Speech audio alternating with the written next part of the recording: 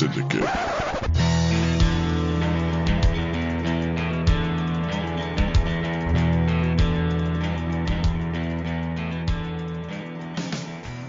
Hey everyone, and welcome back to the Boston Sports Syndicate Red Sox podcast to be named later. This is the Syndicate's podcast dedicated solely to the Boston Red Sox and Major League Baseball. I'm Bill Travers. Thank you for joining us. Up until recently, it's been a very quiet offseason for the Red Sox, and fans were starting to get very restless, including a couple of usually very positive and level-headed contributors to this podcast. But all that changed in the last week or so when the Red Sox made a couple of, I'll call them unspectacular but solid moves to improve the team. And, of course, there's everything else going on right now in baseball with trades, free agent signings, Hall of Fame non-inductions.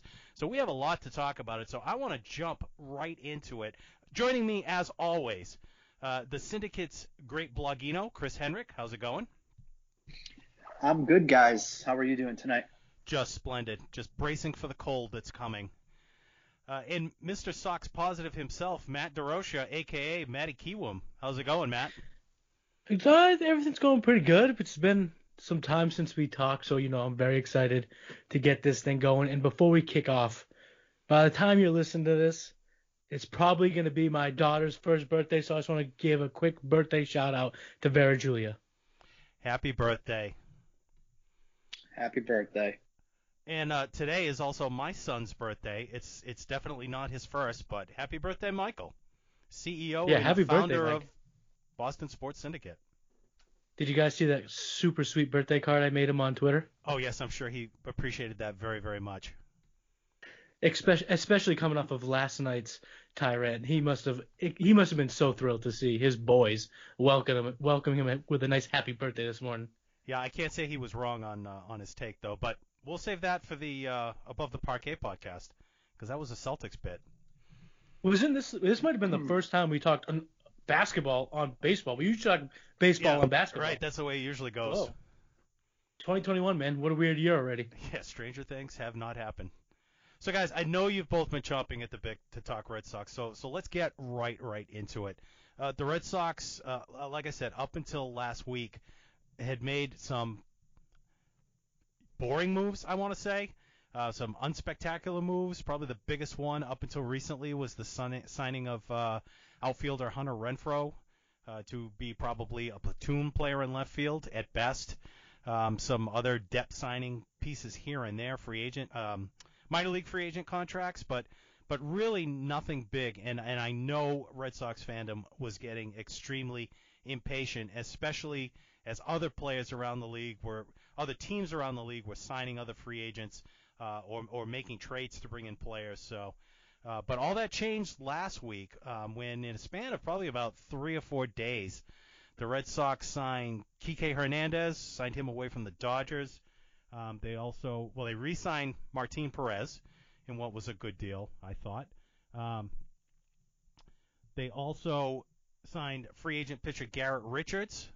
And they made a trade with the Yankees, of all people, for a back-end closer, which is something that they desperately needed in Adam Ottavino. So, guys, what was your take on things with the Red Sox before that flurry and then after those moves were made? My frustrations, and I let them be known on the Twitter sphere, were really that they were kind of losing out on guys that they were interested in. And, as a diehard Red Sox fan and as Mr. Positivity, I always want them to win. So I can admit now it was probably more, I was frustrated more, or you call it, I was butthurt maybe that they kept losing out on guys that I thought would help them win this year. And I've said that many times already, too, on Twitter and on this podcast, how I believe the Red Sox are contenders this year if they, do some things and build off the core that they have. So I think that they've gone ahead and done that over the last 10, 11 days or so. So overall, I'm not mad about the moves that have been made at all. Like you said, not really spectacular, nothing super sexy, but solid moves, responsible moves, and I think guys who can help them win and guys with a pretty good ceiling. Matt, I think the key word that you used was interest. Because that's all we kept hearing was Red Sox are interested in this guy. Red Sox are interested in that guy. And then all of a sudden, we're finding out he's signing with somebody else. So I think that's what led to a lot of the frustrations. Is it seemed like they kept dipping their toes in the water, but they were afraid to jump into the pool. Yeah, and some of the pushback that I've seen, in the baseball world is, just because someone's interested doesn't mean they're necessarily, gonna try to go the distance. But I kind of disagreed with that. I think when you get a report from one of the major national guys, it's being leaked on purpose from one end. So I think if you're being labeled as the runner-up or you're labeled as a Final Four or finalist for a free agent, I think you're pretty far deep in negotiations, or at least in engaging with that free agent. So as frustrated as it was, it clearly seemed like they have a plan, and I'm sure we're going to dive more into that shortly. Yeah, and the guy who was the biggest defender of Bloom's plan was Chris. I know he got into some very spirited debates on the Twitter sphere.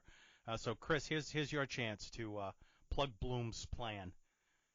What were your thoughts while all this was going on and you saw players just dropping off the board left and right, and the Red Sox being a bridesmaid and never a bride?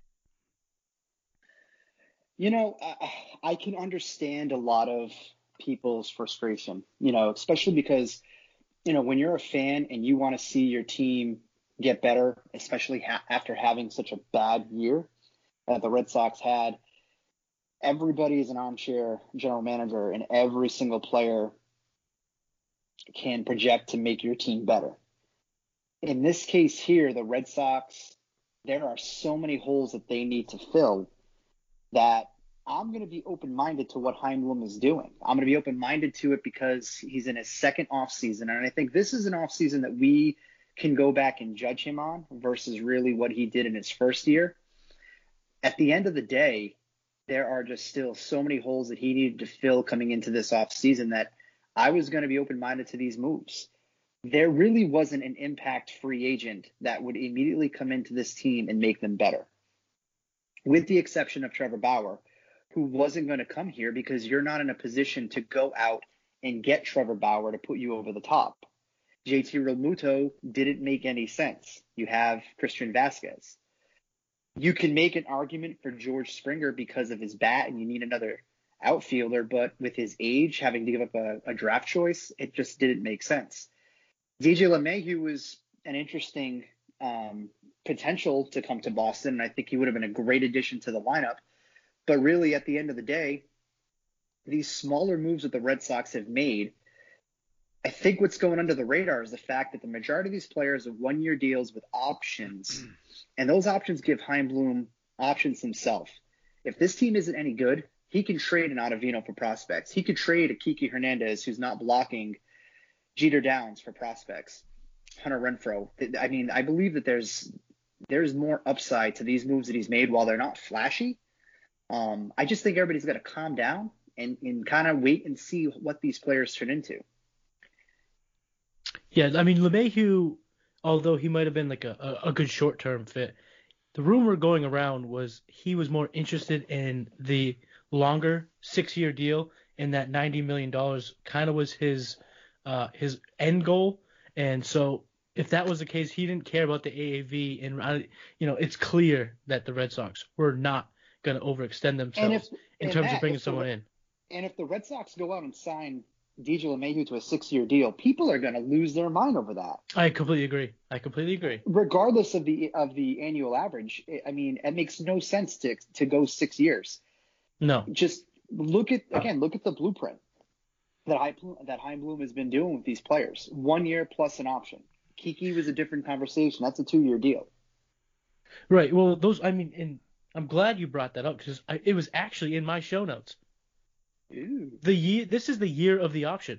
Bloom didn't sign anyone without an option other than Kike Hernandez, like you said, that was a natural 2-year deal.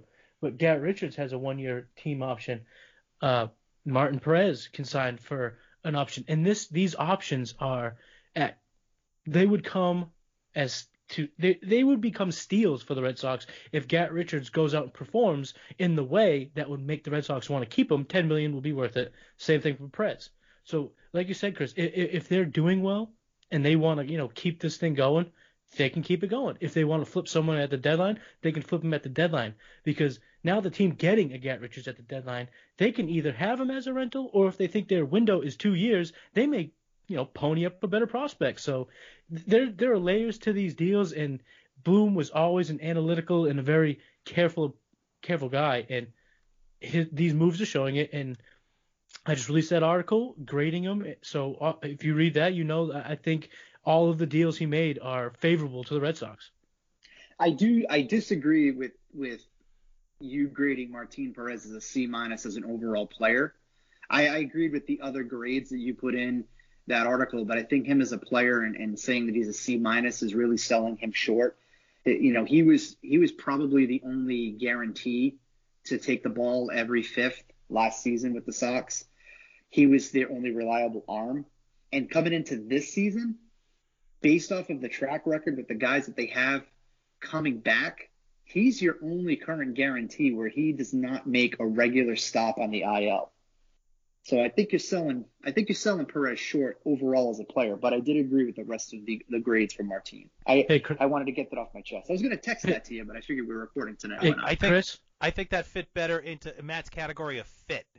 His fit was a much higher grade because of his reliability on this staff, right, Matt?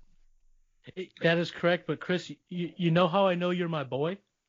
I wanted to rank him a little bit higher, but I needed to drag these averages down. I couldn't have them all flying colors, so I thought, like you said, Bill, that definitely went into my calculations was the player has, because if I made him a B player or B- player, even like a C+ player, the reaction I would have seen is this guy has a career ERA almost in the fives, yada yada yada.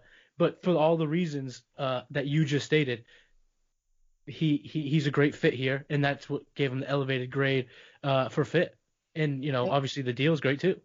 And I think another factor is he wants to be here.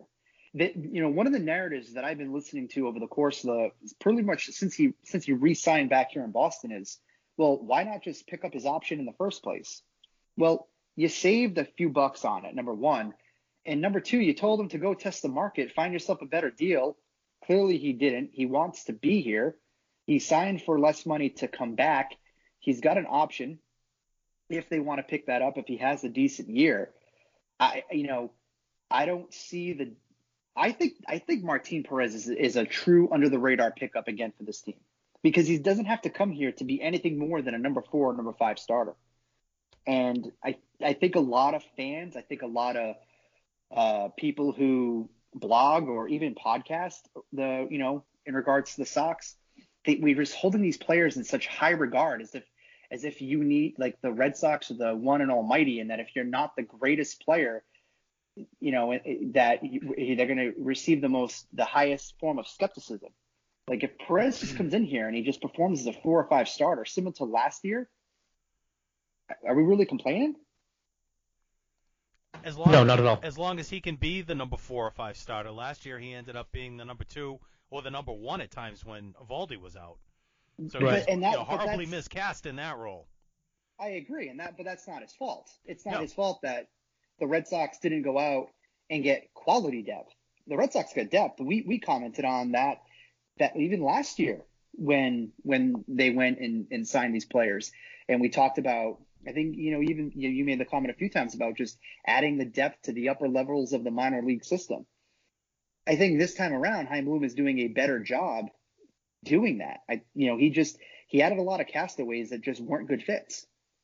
But, looking at what this team has done in the short term with Perez, Andriese, and Richards, he's gonna throw out a rotation that is dramatically better than what he started with last season.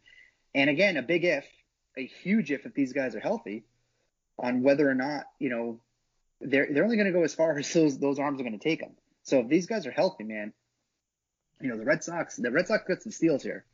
But that's a big if, especially in Richards' case. He hasn't pitched over 100 innings since 2015 or 16, something like that. In fact, last year was some of his higher innings, even though it was a shortened season. So, there is that bit of a risk there. The year before, Bloom brought all these guys in, and really none of them stuck, other than Perez slightly. And he was some of the bigger deal that he had made in the offseason. But some of those other guys that he brought in, some of them just, they were just cannon fodder, batting practice pitchers. night after night. So let's go through some of these guys now. So what's the scouting report that you guys have on Garrett Richards? Let's start with him. So, Garrett Richards. Oh, go ahead, Chris. what I was going to basically start with, Matt, is, to what you just said. The guy hasn't pitched, 150 innings since, 2014, 2015? His best year was 2014. He made 26 starts. He actually finished the season 13-4, 2.61 ERA, but he tore a tendon in his left knee, missed the rest of the season. Comes back 2015. That happened at Fenway too. And then coming back 2015, he ended up suffering a high-grade UCL tear in his pitching elbow. Decided he wasn't going to do Tommy John. He did an experimental stem cell therapy procedure to try to see if he could avoid Tommy John. It didn't work. He's had bicep strains, hamstring strains. He suffered more damage in that pitching elbow. Had to have Tommy John. The key, though, to him is that he's been healthy, and he's healthy right now. 2 years with the Padres. He had an okay season last year in 2020, but I mean, really, unless you were like an elite player, what player didn't have, somewhat of a rough season last year? He's got good stuff, and providing that this guy, didn't lose that 2014 season and it started to go downhill, he kind of looked like he was going to be the ace of the Angels. They finally found something, but again, that's like 6-7 years ago.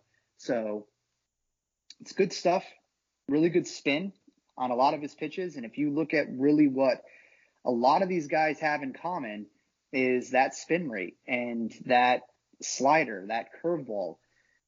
The majority of these dudes that Chaim Bloom is picking up have a lot of those same similarities. I think if, an easy comparison, maybe even a lazy one, would be Nathan Eovaldi, somebody who's battled injury, but when he came to the Red Sox, was kind of in that perfect time frame where you bounce back from a severe elbow injury. And like Chris said, he was hurt for an extended period of time because he tried to avoid Tommy John. Whereas if he just got Tommy John initially, he would have missed that season or that kind of two seasons where you kind of bounce back, and he would have been he probably would have got a little bit more out of that first initial contract. The Padres went out and signed him so that he could rehab under their organization, and then they used him last year. And I think the biggest thing in terms of Garrett Richards and him coming to the Red Sox was his fastball velocity last season. He was in the 82nd percentile, according to Baseball Savant, and that his fastball averaged about 95 miles per hour out of the start, and that's one of the tops in terms of starting pitching. So, like Chris said, he seems healthy.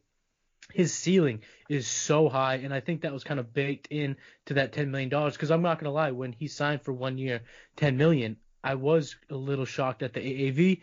I personally thought he'd get a little bit less, not nothing too crazy, but a little bit less than that 10 mil. So I think they're betting on the upside, and they're betting on all he needs to give them in terms of the sustainability in the long term is a half a season, because at that point they can really look at, is this guy going to be around for 2022? Is he helping us win now, or do we flip him? So, I think this guy's upside is it's pretty high, and I think he's gonna remind people a lot of Nathan Eovaldi when he came over, and a hard throwing right-hander with great spin on his curveball and slider, like Chris said. Well, let's hope if he's a comp for Eovaldi that when it comes to injuries that they can kind of sync up so that one is injured while the other one's healthy, and then vice versa. So that, maybe they can where do you see Richards slotting? Third starter, fourth starter? He's gonna probably slot in that 3, I think. Well, no, maybe 4. They may throw the bone to Martin Perez. I think 3 is a pretty good start, to be honest with you. I think 3 is a good comparison. That's assuming Sale and Erod at 1A, 1B?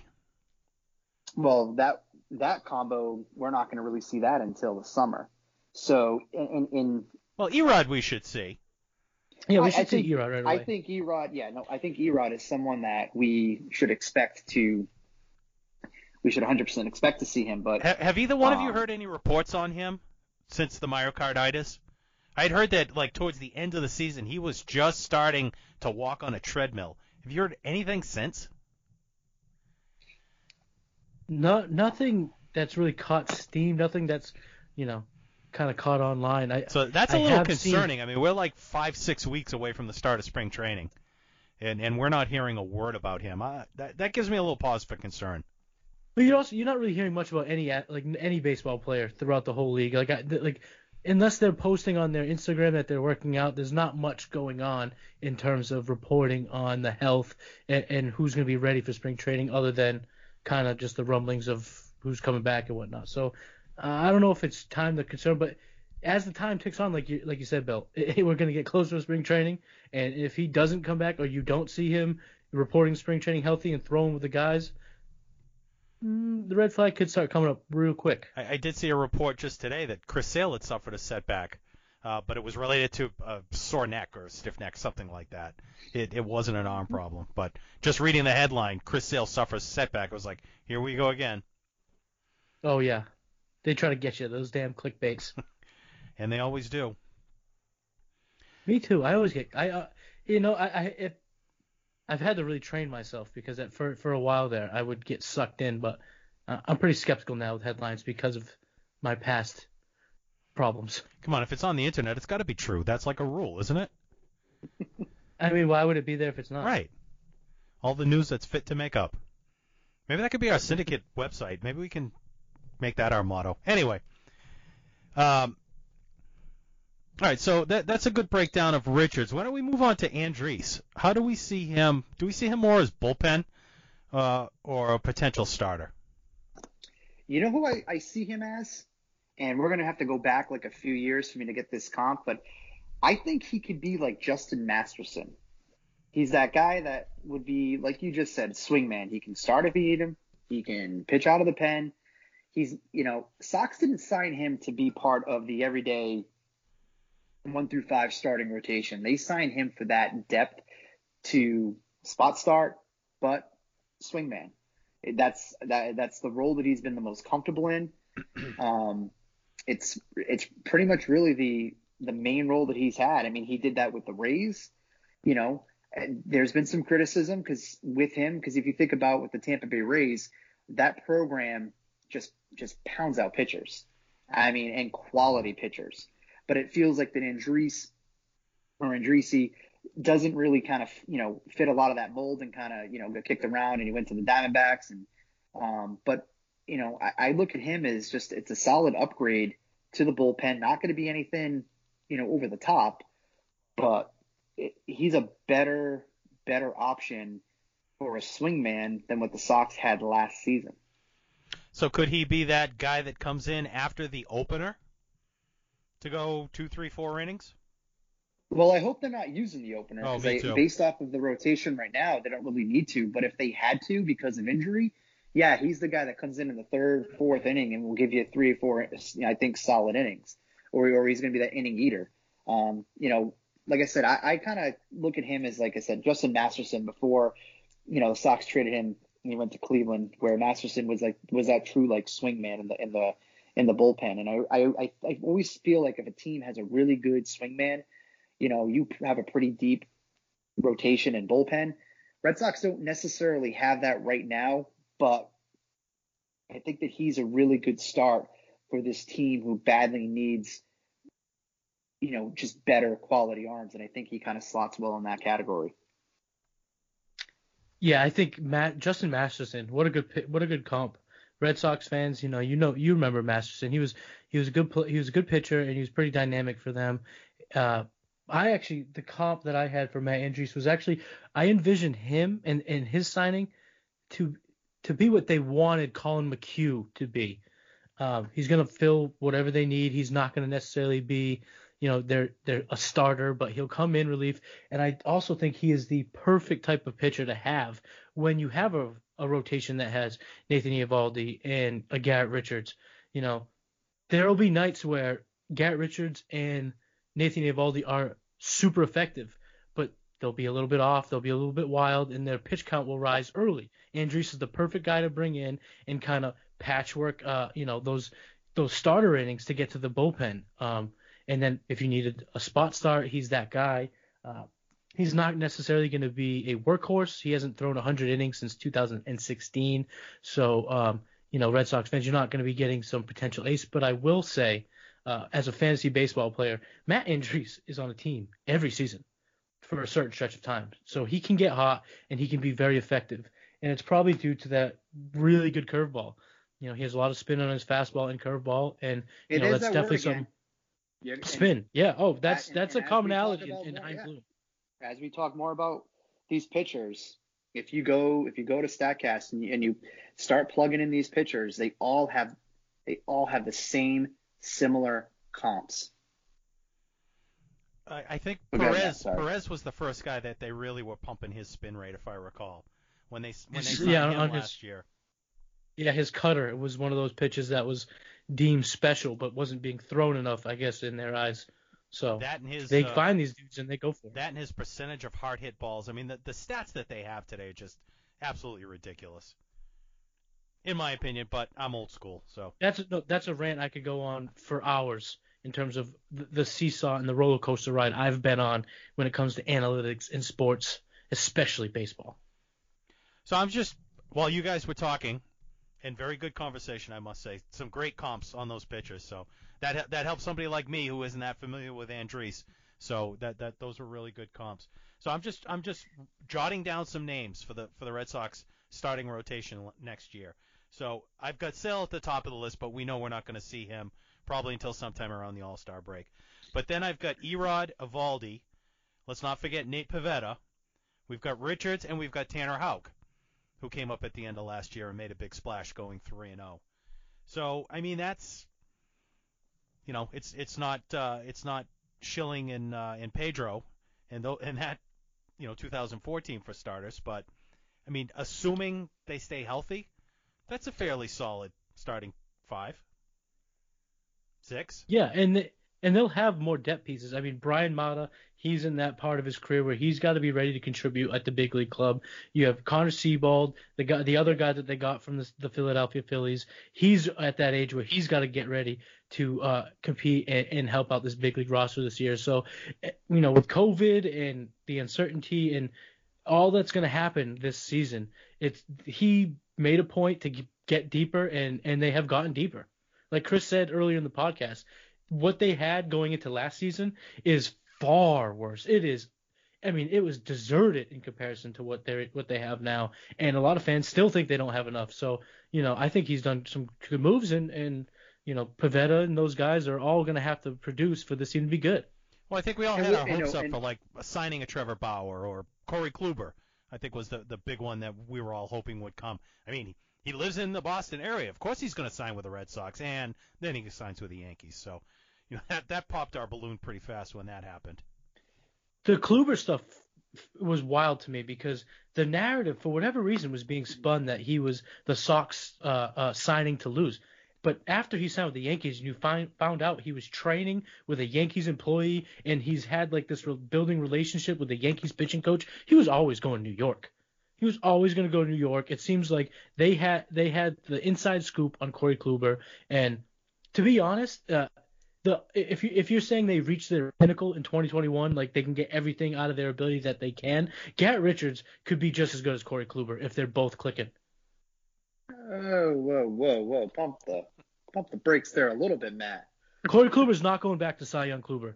He's not. He's not going anywhere near that. He's not. And Garrett Richards throws harder, has just good stuff. He's not as good pitcher. I'm not saying that. I'm saying that if he can stay healthy, he can put together a season that's very comparable to Corey Kluber. Kluber hasn't been healthy in 2 years also. Kluber's stuff has diminished. And even in his workout, he was barely touching 90. So, yes, is he a good pitcher? Yes, he was a former Cy Young. He knows how to get it done. But stuff for stuff, Garrett Richards, if healthy, can have as good a stuff as Corey Kluber. And the contracts spell out what the Red Sox think about the two. All right, well, so Kluber is not at the point of his career where he's going to be throwing 95. That's not his game. Kluber relies on that off speed. He's got a nasty slider. He's relying on those pitches to set up that fastball, to make that fastball look and feel more than 90 miles an hour. So all things being equal, if you said to me, you get your pick, money being equal, take away all these circumstances, Kluber or Garrett Richards, I'm going to take Corey Kluber. Garrett Richards has thrown 150 innings since 2015.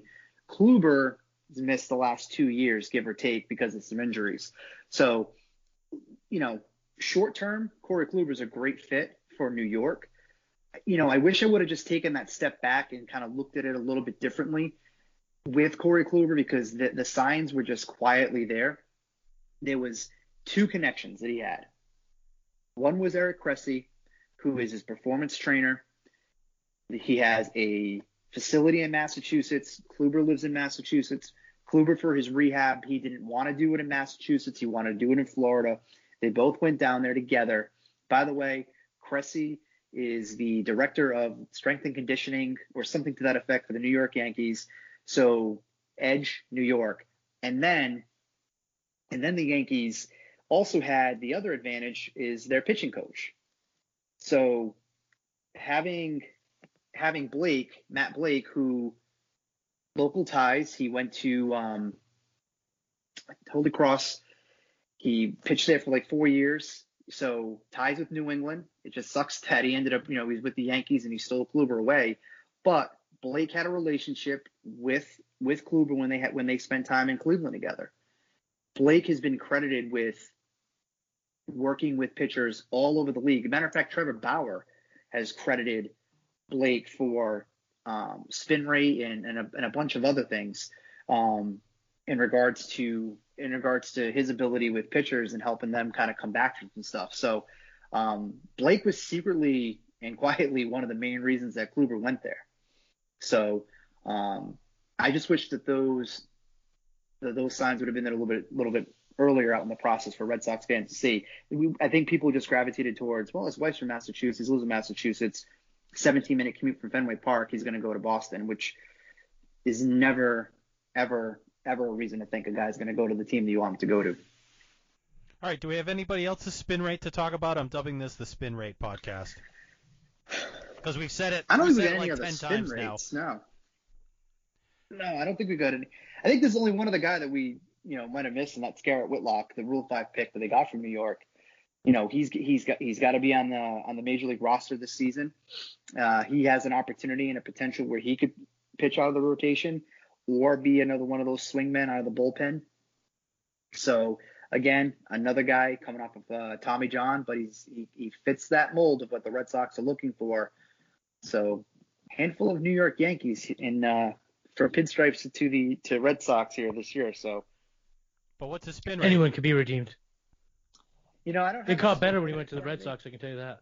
I don't have his spin rate in front of me, but I'm willing to bet it's probably within the same ballpark and the same comps as the guys. So, I'm glad you actually brought him up, Chris, because I think to dub him anything in terms of what he'll provide to this team would be a bit unfounded. It would be a little bit tough to do because no one really knows what Garrett Whitlock is going to be for the Boston Red Sox. But I would like to refer to Bloom's track record in the Rule 5 draft and how he's utilized it in comparison to other teams. He's been one of the most active in the Rule 5 draft and in the Rule 5 AAA draft. I don't know if it's a different rule, but he grabbed 2 guys again this year. And Luis Ayarus, I always say his name wrong. Ayarus. The infielder that they had last year was a pretty good ball player. Jonathan Ayarus, yes. He was better than I thought he was going to be. So if he's putting in the resources in this Rule 5 draft, and he selected somebody with such an early selection that they had, clearly they saw something in him. And I think maybe he could provide something for this team and be either a piggyback starter or a long reliever. Well, Richards is going to have to reading something on him. Whitlock's going to have to stay on the team for the full year because of the Rule 5 pick. He was picked in the major league portion of that draft. The other players the Red Sox selected in the Rule 5 draft in the minor league portion, once they're selected, the Red Sox own them. So in this case here, Whitlock, he's going to have to remain on the team for the full year, or the Sox are going to have to offer him back to New York for like half the money. Was like, I think $50,000 or something like that. So, which I would doubt that the Yankees wouldn't want to bring him back it was a guy that they were on the fence about not putting him on the 40-man anyway. So. Or they could find some phantom injury for him and put him on the injured list. They could, I'm sure they could work out one of those player to be named later cash type deals. You know what I mean? Throw the Yankees $50K or $75K, and all of a sudden now he's yours. Yeah. Good segue. Speaking of the player to be named later and deals with the Yankees, I think the biggest deal that I probably caught all of us by surprise because I didn't hear any rumors on it before it happened was the Red Sox picking up Adam Ottavino, a reliever from the Yankees, for basically either a player to be named later or cash. It was essentially a salary dump for the Yankees, and in the process, also picked up a pitching prospect from the Yankees in the deal as well. Were you guys surprised by that deal? Did you hear any rumblings on it before it happened? No, I didn't hear anything, and I tried to scour Twitter and websites and beat writers to see rumblings, and I mean to hear rumblings and try to get an idea of what's potentially out there. And I did not hear anything about Adam Ottavino, and I didn't even hear anything about the Yankees necessarily shredding contracts or trying to get rid of some of that money to stay under the luxury tax. So it kind of came out of left field. At least out of the left field bullpen. Left field, yeah, of course. Obviously the bullpen. Adam Ottavino's in the bullpen. So he's good observation. So he is. I would say he is a front runner, probably to be your closer now, over Matt Barnes, or at least the two. I'm sure he'll get a shot at it, and the two will compete for the job. He's never closed.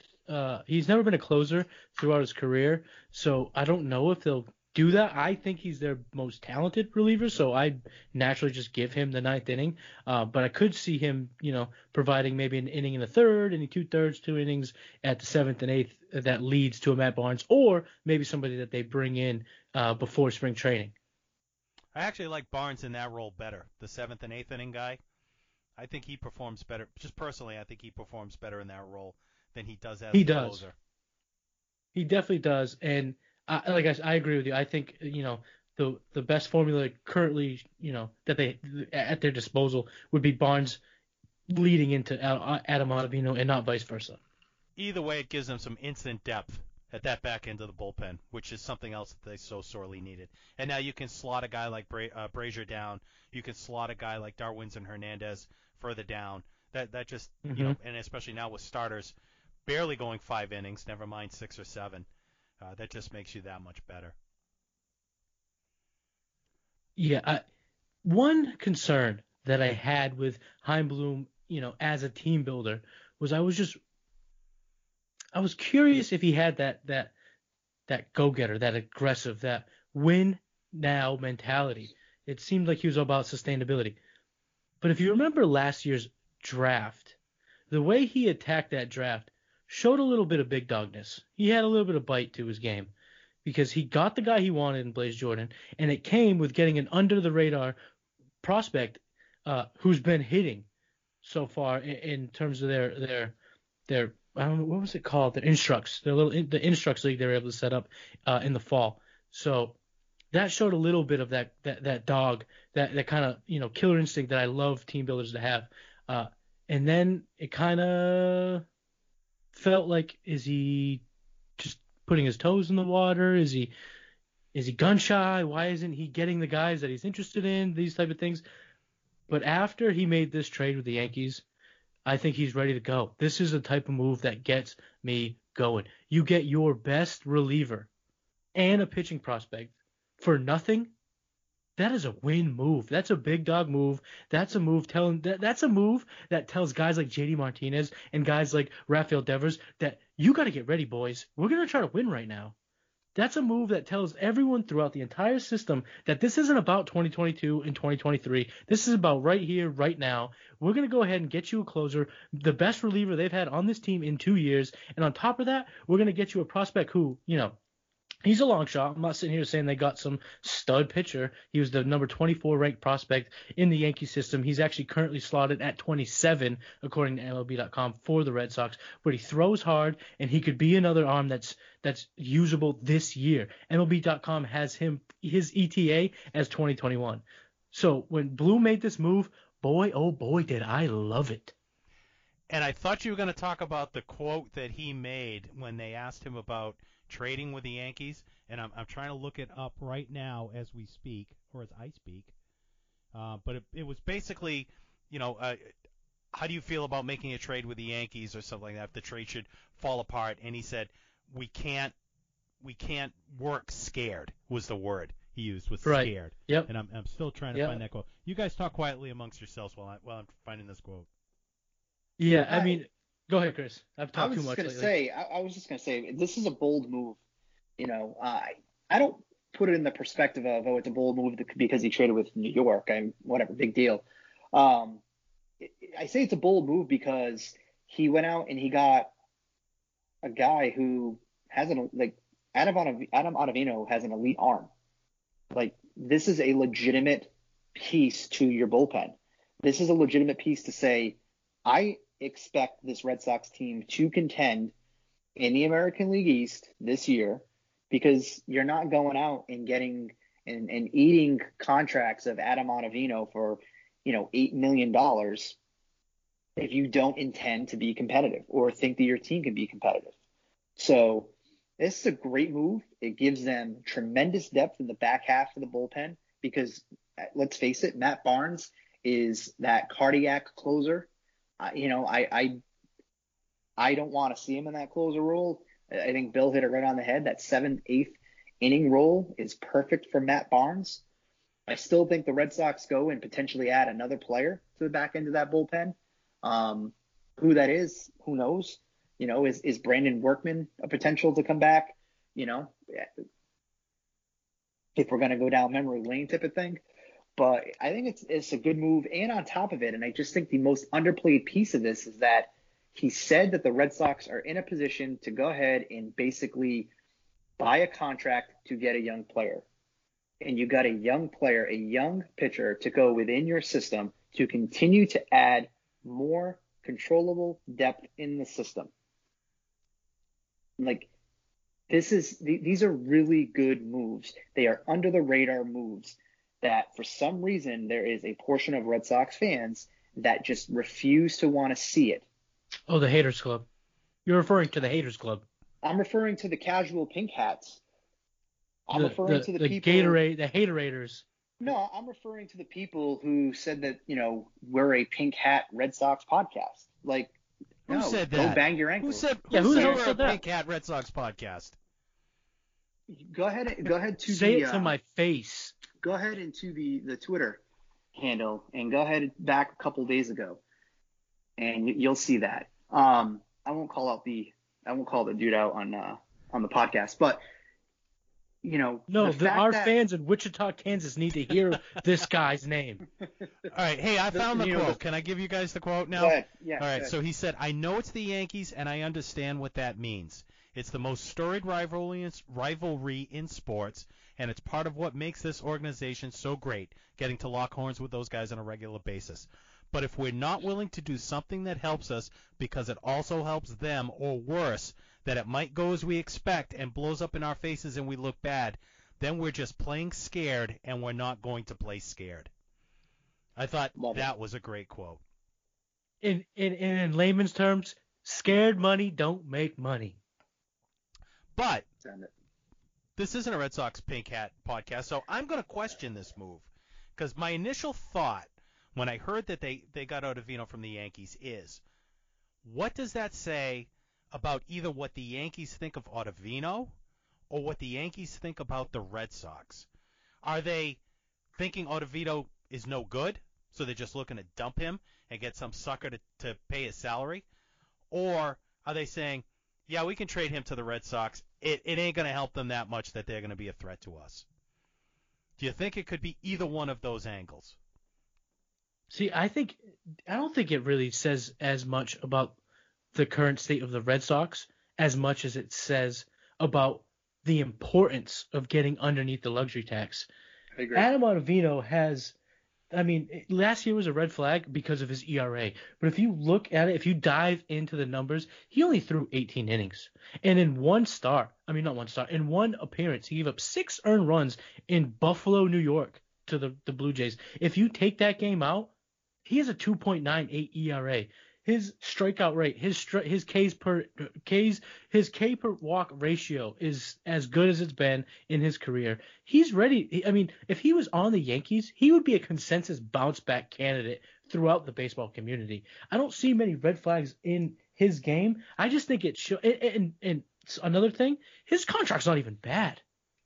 It's 1 year at $9 million, and with the kicker, it comes down to 8.15 on the market right now. He would get a 1 year 8.15 contract. So, I don't know. I think it just really screams to the rest of baseball how important these big time clubs want to get underneath the luxury tax. But to trade within your own division, you don't think they could have found somebody outside of their division that they could have traded with to dump the salary? My guess, if I had to just kind of read the tea leaves and put together a narrative that I really know nothing solid about, is the Red Sox were the only ones that posted this idea, that the Yankees weren't necessarily seeking to shed salary, just Bloom presented them with an offer they couldn't refuse, because then they were able to go out and get a Darren O'Day, who might be pretty good for them at a fraction of the price, and they can bring back a Brett Gardner. They can do whatever they want to do. I don't know if Adam Ottavino was shopped, because I think that report may have gotten out there had he been on the market. I think Bloom and his guys, this is something that, they've kind of been looking into last year. If you remember, before the shutdown, they were trying to do this with the Padres. So this is definitely an avenue that Bloom and his guys want to exploit. And I think that they were the ones who initiated the talks with the Yankees and got a deal done quickly. Chris, any thoughts? Yeah. I don't see it as any sort of disrespect to Boston.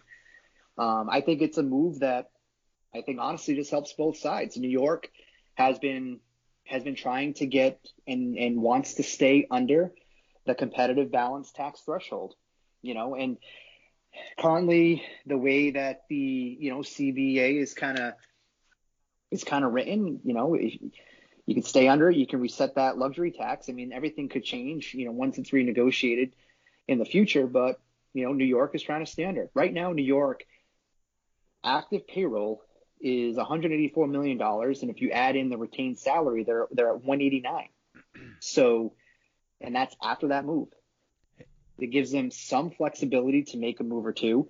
You mentioned Brett Gardner. He's very much probably still in play to go back there. Or New York can go in as is and be under this threshold and, have room in the season to go ahead and make a trade. But, I think one thing that, I want to just kind of throw out there is money got the Red Sox in the situation that they're in. It's how they spent their money in the past. New York's the same exact way. I don't think they could get anybody to just, even if they gave it away, Giancarlo Stanton's contract, $29 million this season. And he's locked in that for the handful more, And then on top of that, Garrett Cole, $36 million. He's eventually going to be that Giancarlo Stanton contract. Then after that, it's 15, 13, 11 with how their payroll is slotted. So what's Judge's contract situation? Because he's got to be due for a heavy payday. He's 10.175 this year. Is he still on arbitration deals, or does he have? Yeah, he's arbitration too. Yeah. Yep. So he's due for a hefty pay raise. So yeah, exactly. And New York have what, $57 million, almost $60 million. Actually, over that. I apologize. Over $60 million between Cole and Stanton alone. Just because you're the New York Yankees and you have all the money in the world doesn't mean that you can spend all the money in the world. There's rules within baseball that you have to follow in order so that way you're not spending more money in a tax, lose draft picks, lose international money. When the Red Sox did what they did, they had extra money and the ability to go out and get that 16-year-old that they signed that was finally announced in January.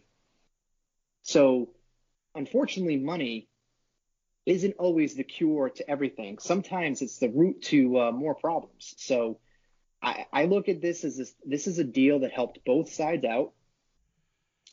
Red Sox get, like I said, I think they got an elite arm for the back end of their rotation. The Yankees got some flexibility. They added some other pieces.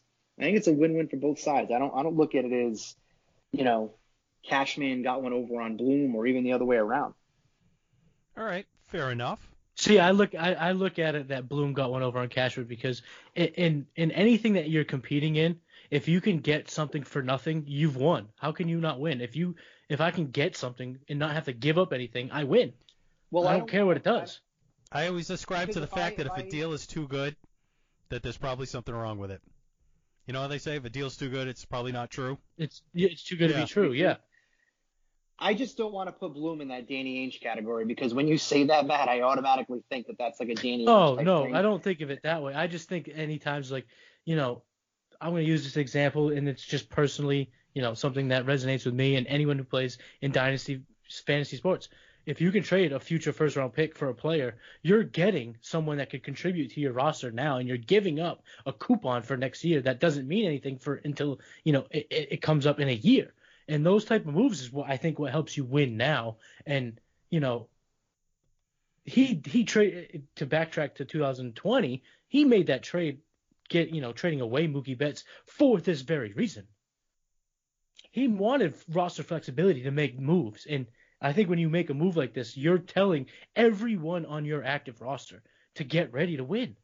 And I think those moves, it's you can't measure it. It's not in analytics. It's magic in terms of anyone who's just an analytics guy. It's wonky. It's not tangible. But when you can tell your whole roster to get ready to win, the rally behind that is it's immense. And I just, like I said, I love it. And as we talk about it now, I love it even more. So Matt, you mentioned that you think they're competitive, or maybe Chris, you mentioned it, that you think they'll be competitive in the AL East. And I want to get to that. But before we do, I want to jump into quickly talk about a couple of the other signings. Hunter Renfroe, bringing him in. Where do you see him? Do you see him mainly as a platoon guy in the outfield? And, does it tie into whether or not Benintendi eventually gets traded or not? I think bringing a guy like Hunter Renfroe, it's not flashy. Like you said earlier, it's not really spectacular. But you bring him in at $3 million, he's still arbitration eligible for 2022 and 2023. So a 1-year signing can turn into a 3-year signing. And this guy plays above average defense, and he's a power guy. He's not going to bring much in terms of average or overall, good approaches at the plate. But at Fenway, you have a short left field. This is the guy you can bring in off the bench to mash a homer, or he can fill in on a day off, or platoon against lefties. What he can bring to this team is there's a lot of different factors. He can play left, he can play right. I think he can handle right field in Fenway, which is not easy. So I don't know exactly what that means in terms of Benintendi, and I think we'll dive more into that soon. But, bringing a guy like Renfroe, it seems just like Chris has said multiple times, it's a good, under-the-radar, solid win move. You talk about him being a power righty. I just love when you look at the spray charts and you look at all the balls that would have been, and they superimpose it on Fenway, and you see all the balls that would have been hit for home runs. But that trick never works. We always see that every time they acquire a guy like that. But the pitchers are smart enough to pitch around that. So I don't know. I don't get too much hopes up for guys like that because I just don't see pitchers grooving balls that they can pull over the wall. No, it's tough because we're baseball fans and we remember baseball how it was, but how it is so much power baseball, so much grip it and rip it from both sides, whether you're on the mound or in the batter's box. Where Renfroe is a guy that I don't know how many times late in a ball game someone's going to try to finesse him. They're going to try to overpower him, and this dude brings power. Not to mention, he does look exactly like Mike Trout, so maybe he can harness some of his powers. So here's how I look at Hunter Renfroe. So you're getting a power bat. You're getting a guy that can theoretically could play all three outfield positions. Probably fits a lot better in left field at Fenway Park than he does, obviously, in center and right field. So is he going to be the Red Sox version of Max Muncy, Kyle Schwarber? Because those are kind of the comps that he that he has around the same average plate appearances. All three are going to strike out a ton, but the home run percentage is really high. So I think that there's some upside with Hunter Renfroe. His average has been something that's been well documented and talked about from people who cover the team and even just people casually wanting to talk about the Red Sox and saying like, hey, we just signed a guy who's a career 230 hitter. With that being said, he's either going to live up to those expectations that we saw on that spray chart, or he's going to be their version of Rob Deere. Like Rob Deere, remember Rob Deere? Oh, yeah. When he was on the Red Sox? He literally made like striking out cool 150 times in a season before it was actually a thing that people talked about. So hopefully the Red Sox have found something in Hunter Renfroe. They see something in him that they can kind of tap into, and he could be again that under the radar move. What's good about this deal for me though is power potential, the Fenway Park power potential. He's controllable for the next couple of seasons. So if this season again doesn't work out according to plan, you can spin Hunter Renfroe. Think about the trade that the Rays and the Padres made at the beginning of last offseason. It was Renfroe and Cronenworth went to Tampa Bay. San Diego got Tommy Pham. Try this again, Chris. It was Renfroe and Xavier Edwards. Basically, what I'm trying to say is that Cronenworth went to San Diego. There was other prospects that were in that deal that worked out for both sides. Maybe Chaim Bloom can work out one of those deals where you trade a legitimate outfielder with control and get prospects back, similar to Jake Cronenworth. Easy for me to say. Yeah, and I'm going to throw this comparison out there also for Hunter Renfroe, and try not to think of it in terms of the off the field, the energy, the spark plug, but just of how he can be used and how he can be effective and produce for this Red Sox team if they're going to be good. Like a Johnny Gomes. Somebody who can bash home runs from the right side of the plate.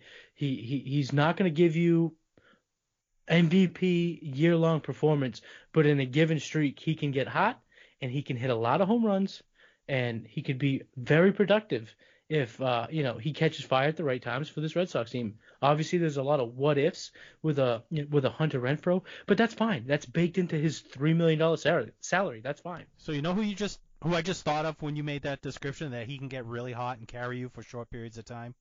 Jackie Bradley.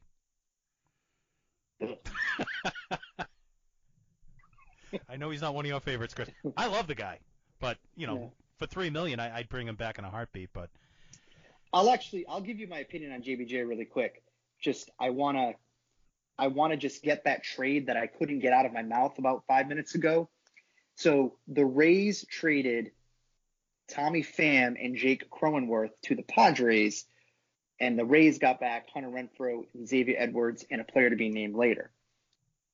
That's the kind of move that I think Chaim Bloom could go ahead and make with Renfroe again if this team isn't competitive. Again, Bloom wasn't there when they made that move, but I also look at this move that they made, that they could do that with Benintendi as well. If they feel that they're going to trade Benintendi, this Hunter Renfroe, Tommy Pham kind of like comp, I see in like a Benintendi potential move. That's what I was trying to say, but for some reason I couldn't get my brain and my mouth to work at the same time. All right, let's talk about the other big free agent signing that they had in the past week, and that's Kike Hernandez, stealing him from the Dodgers. The best comp I heard for him is he's an athletic Brock Holt, and he also brings that same type of energy to the clubhouse. So supposedly Boston fans are just going to love this guy, and I know how much you guys loved Brock Holt. #sarcasm. So what's your take on Kike? Where do we see him slotting in? Do you think he's the everyday second baseman, or do you see him in the super sub role? Okay, before we dive into Kike, I have to make one announcement. Now that Kike Hernandez is on this team, I am no longer the Brock Holt of the Boston Sports Syndicate. I am the Kike Hernandez of the Boston Sports Syndicate. You finally get your nickname back. Bada bing, bada boom. We're here in the room. Matty Kiwoom is now the Kike Hernandez of the Boston Sports Syndicate, and I love it. I fully now expect... He's a handsome guy, so I will take that comp as well. I fully now expect you are to grow up the Kike Hernandez mustache and have that as your Twitter avatar. James, I'm going to need you to do that Photoshop because your boy doesn't look good without a beard. But bring All in right, so when we see him slotting. what Not sure where this is going. What I find funny about Kike Hernandez was that it's clear as day that the Red Sox had a deal in mind, and they were going after a bunch of similar skilled players with that offer. And that offer is what Kike Hernandez got, 2 years at $14 million. They were finalists for Ha-Seong Kim, which I would have loved if they would have signed, but obviously they were not going to go for 4 years. Again, I don't know anything, but I would assume that they offered 3 because he's only 25, and 2 years for a guy coming over from Korea doesn't jive well. And the fact that they were finalists makes me think that they were extending themselves to 3. Jurickson Provar went 3 for 7 a year, 3 for 21 in total. So for whatever reason, the magic number for these type of players is $7 million, and the Red Sox were willing to go 2 years, and they tried it with Kim. Didn't work. They tried it with Jurickson Profar. Didn't work. So then they went to Kike Hernandez, and it worked. And I think overall, this is a great guy to bring in. He will be the everyday second baseman, in my opinion.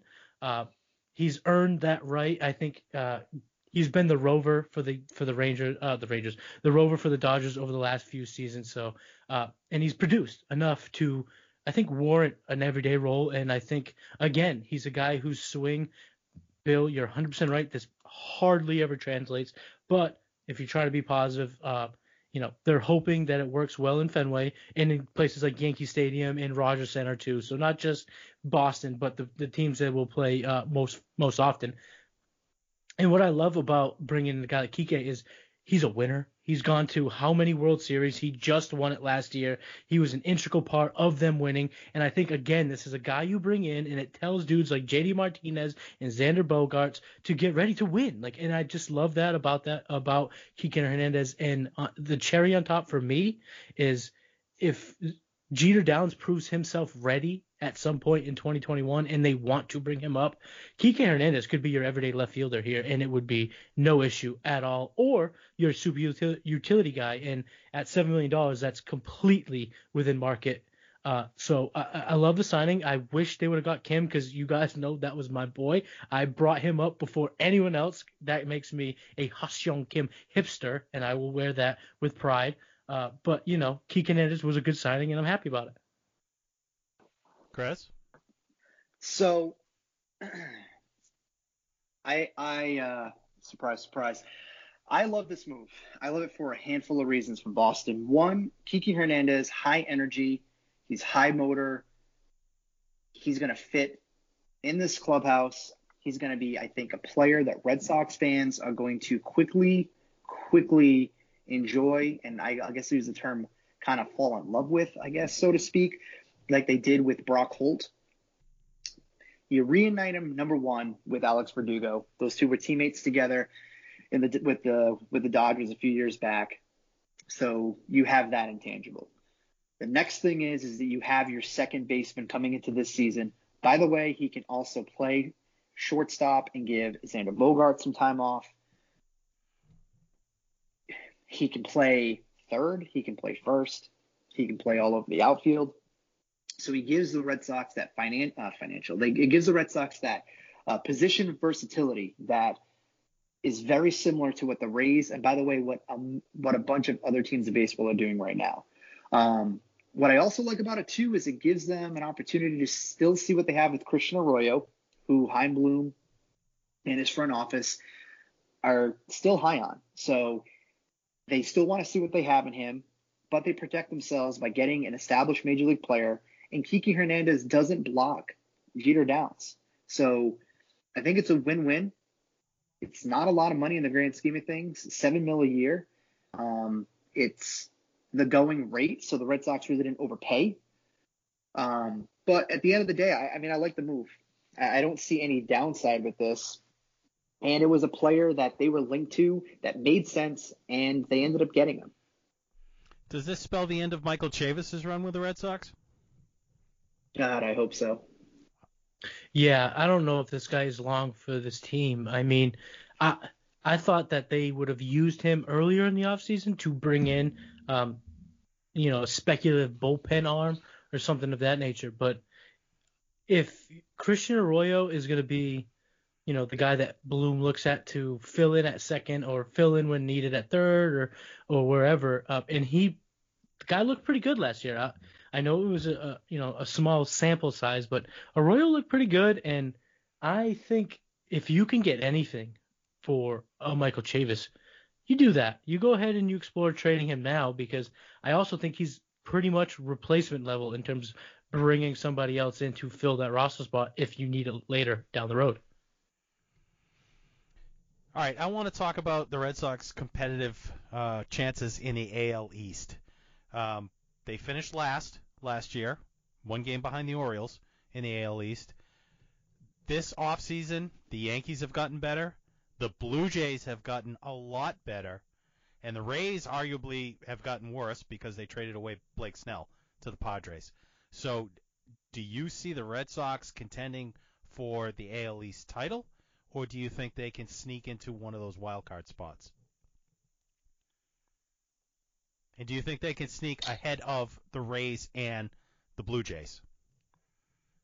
Chris, do you want me to take this first, or do you want to go first? Because I'm coming with a hot take here. So I think the Yankees are the team to beat in the American League East until any one of the other teams in this division right now can show that they can oust them coming into this year. The Rays, I'm going to say they don't have the pitching, but I mean, hell, every single year they randomly just find these guys that seem to come up. But they're also down 2 starters from that World Series team. They're down Blake Snell, they traded. They're also out Charlie Morton, who they let go. So I would anticipate the Rays taking a step back. So Toronto has made, Jesus, like, what haven't the Blue Jays done? I mean, they added Marcus Semien. They've added George Springer. They've added to the bullpen. Honestly, the Blue Jays, they're going to be a scary team. But the thing is do they have enough pitching? And I feel like that's going to be the common theme with any of these teams in the American League is, do they have enough pitching? So I don't want to go and anoint the Blue Jays as the division winners just yet. I think that right now they are a dark horse in the American League. I think is everything being equal, it's New York, Toronto. You can just flip-flop either to Tampa Bay or Boston, and I just think that the Orioles haven't done enough. And an over 162 game season, I don't see the Orioles being that competitive. All right, Matt, hit us with that hot take.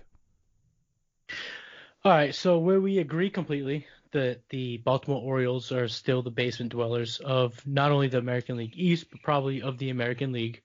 But after that, I think the Rays, I think you see a humongous fallback this year.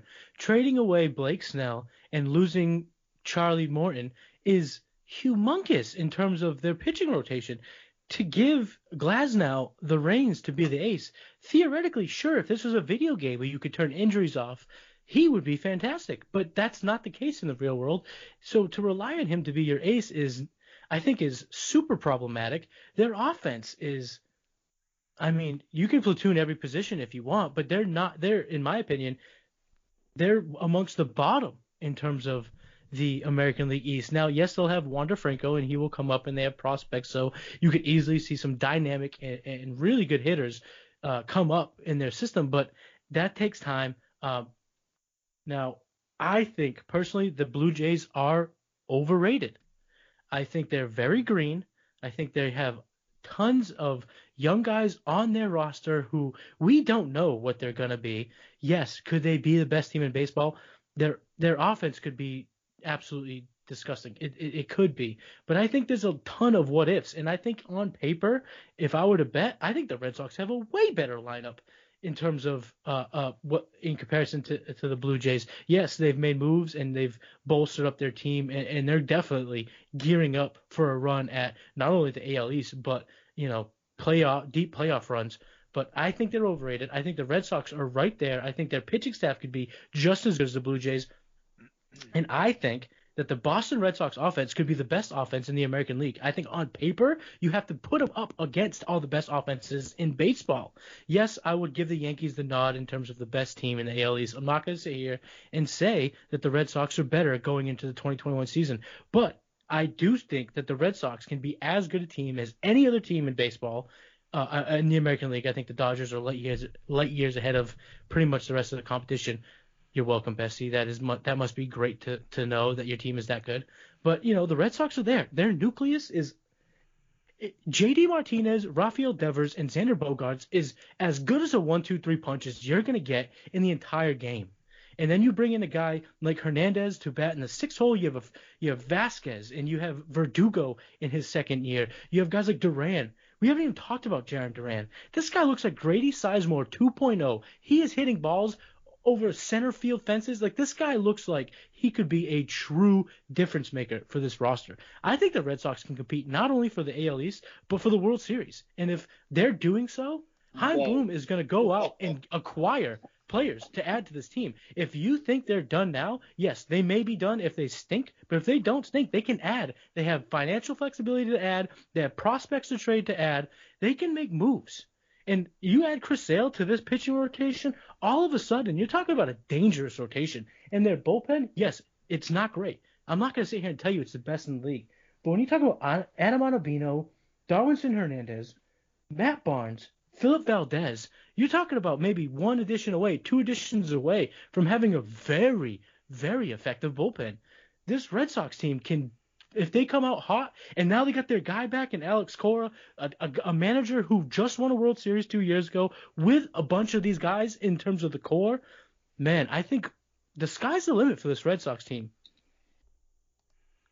I don't know how you can top that for positivity. It's a lot to... I'm going to give you, Matt, that's a very positive outlook. So I will just say it like this. The New York Yankees are better than the Boston Red Sox. No, but you can't say it like that. You say it like it like that. I don't know if you can say it like that. The New York Yankees are better right now than the Boston Red Sox. The Toronto Blue Jays have done more to compete and potentially be better than the Boston Red Sox. Yeah, now, but they didn't have Devers is still better than Guerrero. Bogaerts is still better than Bichette, and J.D. Martinez is still the best hitter out of both of those teams. Right now in baseball, though, there are the Yankees are better than Boston. The Dodgers are better than Boston. The New York Mets are better than Boston, and the Padres are better than Boston. Those are four teams that they are. But those are three in the National League. You're talking about competing for a World Series. We're talking about competing in the AL East and potentially grabbing a wild card spot. Competing in the now it depends. Do we have? If we go back to the old standard of the playoff breakdown, Minnesota's still good.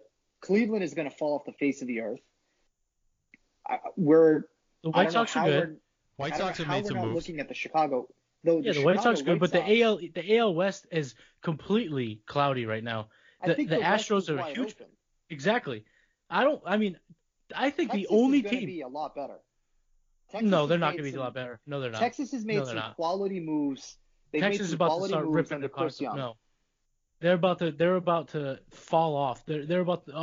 Everything's about to fall apart for the Rangers. This is going to be a complete rebuild for them because everything that they tried to win on were pipe dreams, and it's all coming to roost now. And even their homegrown guys aren't producing like they thought they would. So now they're going to go to Plan B, which is rebuild. I don't like the Rangers. I think the only team you can say is clearly better than the Boston Red Sox heading into the season is the Yankees. I don't know how you discount the Chicago White Sox. I mean that their rotation is just light years better than what Boston can offer right now. Giolito and Keuchel. We don't even know who's going to be the opening day starter. Dallas Keuchel is Martin Perez. They're no different. Wow. At this point of their career, he's just a former Cy Young winner, and you're comparing him to Martin Perez. Former. No. A one and done. Esteban Loaiza won a Cy Young. You wouldn't compare him to all-time greats. Won a Cy Young. Yeah, but Martin Perez isn't an all-time great. No, I'm not saying any of that, but I'm saying Dallas Keuchel, like, he was fine last year. He was only okay the year before that. To make him, he's not a Cy Young pitcher any longer. Giolito, yes, he is a Cy Young pitcher. That guy is as good as anything in baseball. But if Chris Sale comes back healthy at some point, in July, then you have your 1-for-1 right there. Listen, I know I'm saying a bunch of what ifs, and I have a lot of optimism in what I'm saying, but until I'm proven wrong, I can't say that I can't go against what I The think Red here. Sox they finished in last place last year. They have the 4th overall draft pick. I don't know if we can. I don't know if I can. They've Honestly, gone last to first. French. How can you say that? How can you say that? They've gone last to first multiple times in the last 5 years. Well, So to say that they so sucked last year means why they're going to suck this year is wildly unfounded. But if we're going to go over the last to first piece, right? 2013 was an anomaly. That team was not built to be a World Series winner. But they won the World Series. So they did, facts on paper, they won the World Series. Let's cut out this whole thing that this team wasn't cut out to win when they freaking won. That team wasn't built. Ben Cherington. How can you say they weren't built to win when they won? But that wasn't the intent of what that team was. No, you don't think they wanted to win the World Series? They just stumbled upon a World Series. I think that World Series kind of fell in their lap. That you added. You can't say that. This wasn't a 60-game season. This was a 162, and they won the whole thing. You added Mike Napoli, Ryan Dempster. You got really good years out of Mike Napoli, Ryan Dempster, and Shane Victorino. You got a few clutch hits out of Shane Victorino. But I think you're also proving my point that you're saying you can catch lightning in a bottle. You can, but I don't think that we can go ahead and anoint this team as a top contender in the American League when they're coming off of 2 years where they've missed the playoffs. You know what you can also say is that things can go south really quick. Because last year at this time, we were saying all the same, what if this, what if that, shortened season, and things just went in the crapper right from the start. So, yeah, Ryan Weber was a number 3 starter for this team last year. Right. No, and don't get me wrong. If this team sucks, I'm not going to sit here and act like they're good. I will tell it how it is. All I ever do on this podcast and in my articles is say how I feel. And I just feel like until they're proven wrong, this team is as good as any on paper. I mean, if you were to put them in an MLB The Show lineup, they're going to have one of the best rosters in the game objectively. Well, I think we have someone on the syndicate who constantly builds their takes off of MLB The Show and Madden, and we kind of see how that goes when we kind of go back and forth. Don't do that. Don't do it. All right, well, there's still a lot of shoes that can drop between now and the start of the season. One of the big ones out there is Trevor Bauer. And Matt, I know you wanted to talk about him a little bit. Do you have a sense for where he could land? Because I mean, if he were to go to a Blue Jays or if he were to go to the Yankees, that's going to elevate a team even more over the Red Sox than what they may or may not be right now. So, what were your thoughts that you wanted to talk about Trevor Bauer? I think Trevor Bauer is, he's a bit of a kingmaker right now in terms of the free agent market. If he goes to the Blue Jays, I think they're better than the Yankees. Like, I think he's that big of a difference maker. He's an ace. He's a presence out there that's, I know right now he's a bit controversial, but he's like a Kurt Schilling. Like, he's polarizing and he's a bulldog. And I think if he goes to the Yankees, they're the favorites to win the World Series. If he goes to the Blue Jays, they're the favorites for the AL. And I think if he went to a team like the Red Sox, it would instantly put them atop in terms of the baseball world. But this guy, I don't know exactly what he's going to do. I don't know what his market is. It's the most puzzling free agent that I can remember, in recent years. Just, a year ago, he said, if I take, a multi-year deal, I'll eat my own hat or something, or shoe. He made some sort of comment basically saying that, he'll only bet on himself. And, after he posted that video on YouTube a couple weeks back, it sounds like he would be okay with a short year, big AAV type deal. The Mets were dubbed the front runner, but then their owner went ahead and spent billions of dollars to bail out a hedge fund. So I don't know if he's necessarily in the position to, make a big move like Trevor Bauer. Shout out Chris, that article you wrote was awesome. But I don't know where Bauer's gonna go, it seems like the fan favorite selection would be the Angels. But I think a little bit of that is due to fans wanting to see Mike Trout with a good freaking team for once. It seems like it's the Mets bidding against nobody, I guess. Which I mean, I guess if that's the case, then anyone could jump in last minute. I don't know. Is Bauer a Boris client? No, he's not. Because I don't see Boris letting any of his clients sign a 1-year deal. No, he's not a Boris. He's not with Boris. He's I can't remember her name. Rachel. I can't remember her name. I could look it up real quick, but I'm not going to because Luva. There you go. Thank you. And she's like a young hotshot agent, and she's gonna try to make. They're gonna sign some sort of deal that is unique in terms of the entire history of the MLB. And if you watched his YouTube video, he's interested in so many things. And at the time, I actually wrote an article how I thought those things meshed well with the Red Sox. I still think they do. Obviously, now they've made moves, and they would obviously blast through that luxury tax threshold if they were to sign Trevor Bauer. So I think Chris was right early in the podcast when he said it's not going to happen. I don't think he's coming to Boston. I think he's going to go to the Mets, but at the same time, like, this guy's crazy. He could take the best deal if the best deal was in Japan. I don't know what he's going to do. I read something interesting on the luxury tax threshold that I didn't know. The number doesn't count until, I think, July 1st. So that you can load up. Like, they could bring in a Bauer, and if things weren't working out, they could just dump salary after that. And as long as they got the salary under the tax threshold by July 1st, they wouldn't have to pay any penalties. Right. Shout out to Chris Cotillo. Like he put that on for Mass Live. He put that on Twitter the other day, and that was the first time I was kind of made hip to that information. So that is good to know for the Red Sox that they can kind of readjust as the season goes on.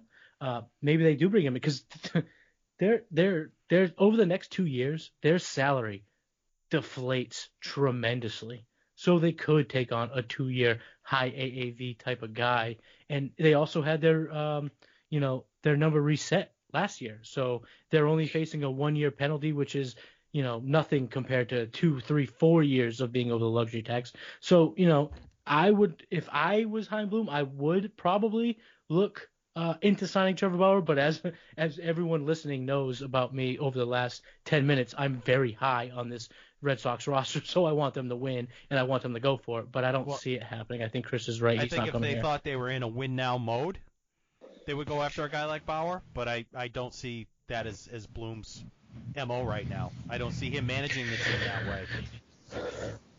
No, he's definitely not necessarily going all in, but when you look at the moves made, he is doing exactly what he said he wanted, which is long-term sustainability. They're good on the big league roster. They have, like I said, a very good lineup, but they're also covered in the next 5 years when you talk about if they can keep Bogarts around, and they have Devers and a guy like Verdugo and Downs and Duran and Cassis. So they're covered in the next 3 to 5. And if you look at SoxProspects.com, they do a great job, scouting and highlighting the Red Sox farm system. They also have a group of 20-year-old prospects that seemingly could fit right into their 5 to 7 year plans. And then they have the 4th overall pick. So, if Bloom decided, let's go, baby, let's wheels up, let's go on 2021, I think he could do so and not hurt the long-term sustainability and their chances of success in terms of the long term. So,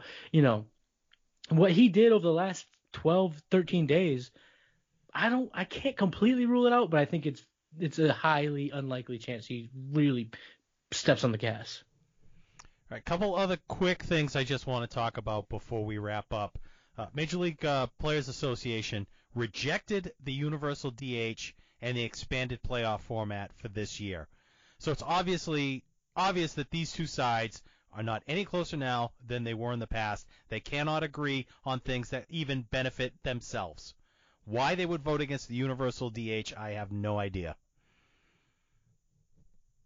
All right, good talk. What I keep hearing is that if you institute the universal DH, it creates 15 more jobs, and That's 15 positions that owners have to fill that could reach big time, AAVs, which is complete crap. Who cares? Yeah, but the Players Association rejected that.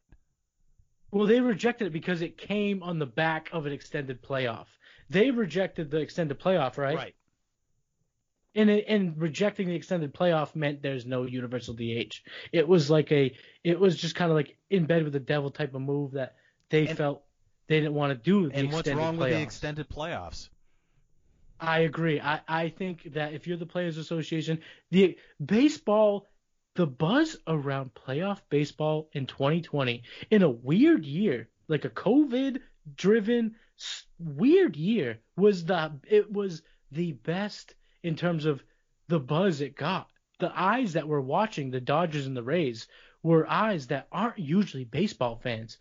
So, and that only came about because the entire playoffs were a ton of fun, and they had more teams in playoffs. You talking about playoffs? Did I really? I kind of did. Yeah, I did. Playoffs. Yeah, but the extended play, it's the same thing. I mean, we talked about this last year. The Players Association and the owners just absolutely despise each other, and they're willing to go to war if it means sacrificing fans, and that is honestly just sad, but it's par for the course in terms of baseball executives as they are now. They don't care. They continuously hurt themselves, and as a baseball, like, it's ingrained in my DNA, it breaks my heart. They kind of remind me of what's going on in Washington right now between Democrats and Republicans. And I don't want to get super political, but they just cannot come to agreement on common things that can benefit everybody as a whole. No, that's a great point. And we're not getting political here. It has nothing to do with either side, but the fact that the two of them are willing to kill everyone just at the expense of their own war just shows the lack of concern and the lack of compassion for the people that make up and the lack of trust in each other. Exactly, in each other, just at war about everything. And you want this? I'm not giving it to you. No, you can't have that. Exactly. It's just the universal DH is it's the easiest layup 25 years as overdue. Rob Manfred had. It's 25 years overdue. And last year you have it's a smaller sample size of 60 games, but you have a sample size of fans and the baseball teams themselves loving this. And to just to shoot it away, and I guess from what I read, it's not finite. They can make the decision to switch or to bring on the universal DH, but they'll probably tie it into prorated salaries and just screw the whole thing up. They'll make it about too much of the business side, but these owners, they're just forgetting why they bought a team. I understand there's billions of dollars at stake. I get it. This is, their responsibilities are they're a lot more drastic and crucial, and they have a lot bigger repercussions than things maybe I'm used to. But like you said, if there's something so obvious in front of you that would make everyone happy, including your employees, and they just kind of poo-poo it and throw it away because, no, you guys don't want to extend the playoffs, we won't give the universal DH. It's just like, man, do the people who have the most financial stake in baseball just hate the game? It seems that way sometimes, doesn't it? It does. And like, you have a team like the Indians. The Indians were in the playoffs last year. Playoffs. They were in the playoffs. And they have a $22 million salary on their team. And I'm not they lying. did what the Red Sox did last year, trading away their best player in Lindor. Right. But now they're trying to trade away Jose Ramirez. You didn't save enough money at $22 million? You need to save more money? They're already trying to flip Ahmad Rosario? Like, come on. Baseball has so many problems, and I'm sure if we did a podcast just about the problems of baseball, it would be a 5-hour dissertation from the three of us. And maybe we should have it because, it's people need to start getting, like, I can't believe how little these guys with the most influence in the game want to improve the game. It's Well, dumbfounding. you say that they're willing to go to war with each other, and I think that's where we're headed with them. The CBA is up at the end of 21, and we talk about all these prospects that could be ready for 22 for the Red Sox. We may not have a 22 season if this keeps trending in the direction that it's going between these two. Yeah, no, exactly. I mean, you can't even agree on something this beneficial all the way around. I mean, come on, guys. Like, I want, like, selfishly, I want to teach my kids about baseball, and I don't know if they're gonna give two craps about baseball. I mean, kids now don't care. How are my kids gonna care? I don't know. It sucks because I love baseball, and I think, in terms of the game itself, it's as fun and as challenging, and it's everything you want in competition, but yet people just hate it because the people who make the most money and the people the most influence in the game hate it. So why wouldn't casual fans hate it? And also because it goes long stretches with absolutely nothing happen, which brings me a segue to another item I wanted to mention was Theo Epstein hired by baseball as a consultant to look at basically speeding up the game, which I think is just a great move because Theo's been one of the first people to come out against all the analytics and the things like that have been ruining baseball recently.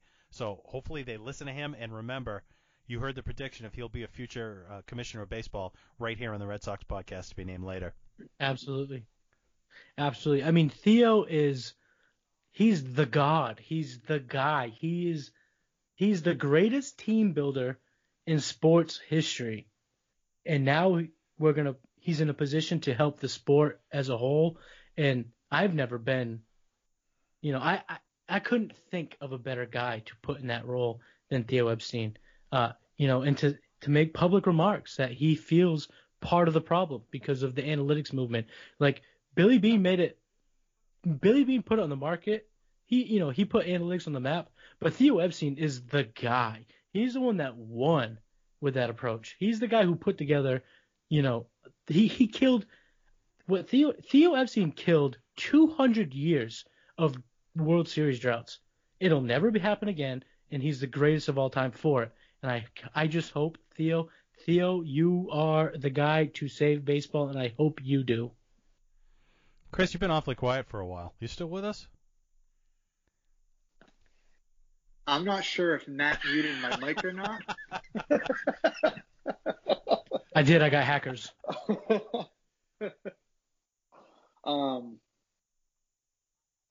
I think that Theo Epstein is.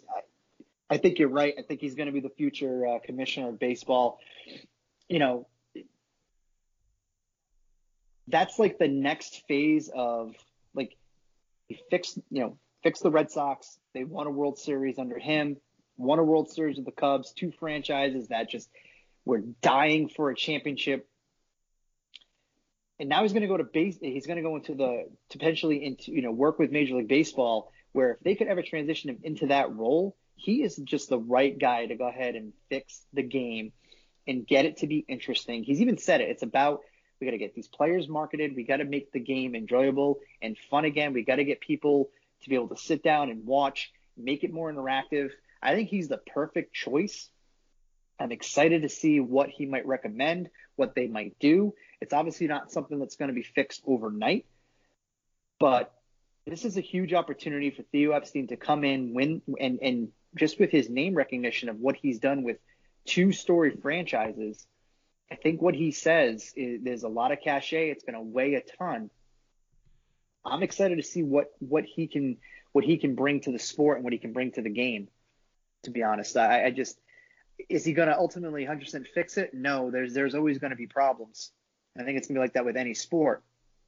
But if he can figure out a way to make it just maybe faster, quicker pace, I think that they have the right guy to do so. I think the first thing baseball has to do is get rid of this. This is the way we've always done it. It's the tradition of the sport.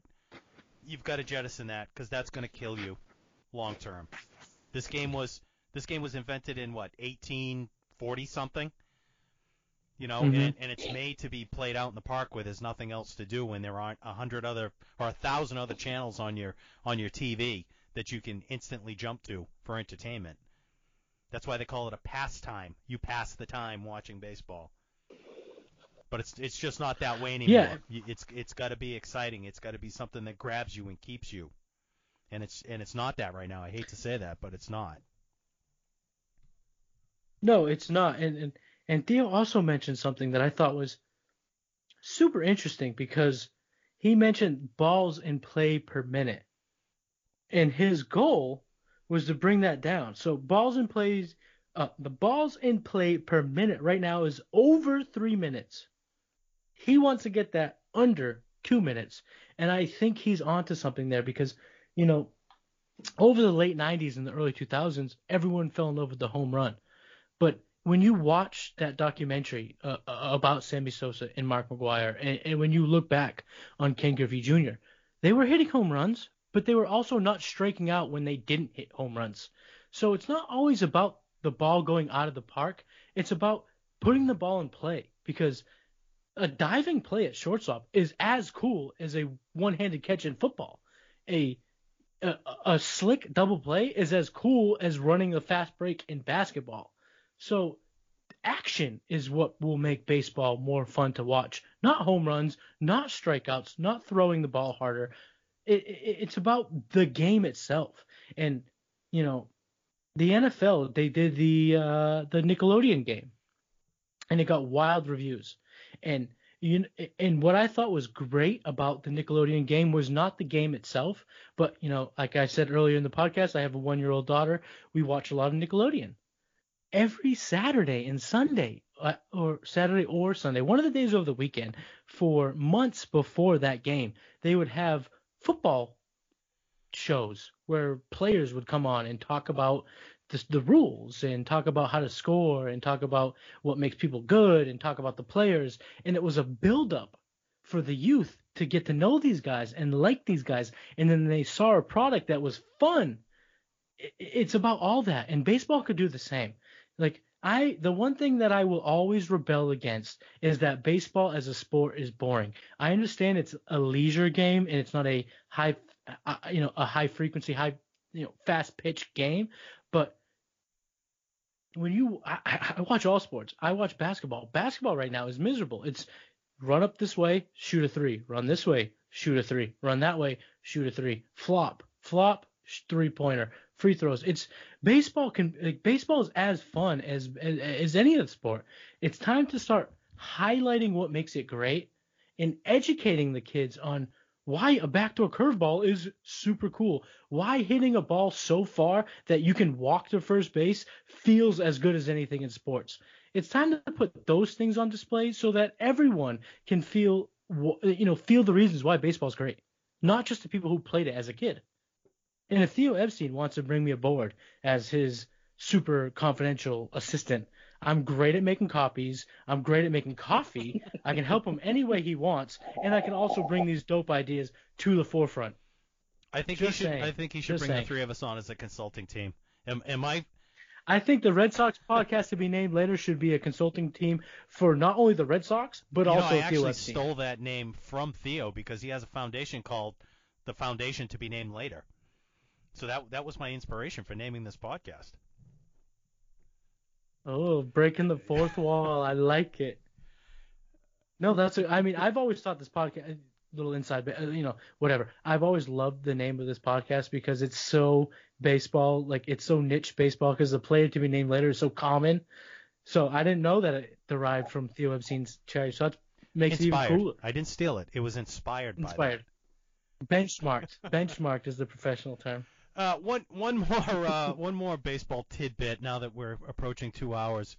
I just wanted to throw out briefly was Hall of Fame announced their class this year earlier this week, and guess what? Nobody got voted in. Nobody, not even from the Veterans Committee.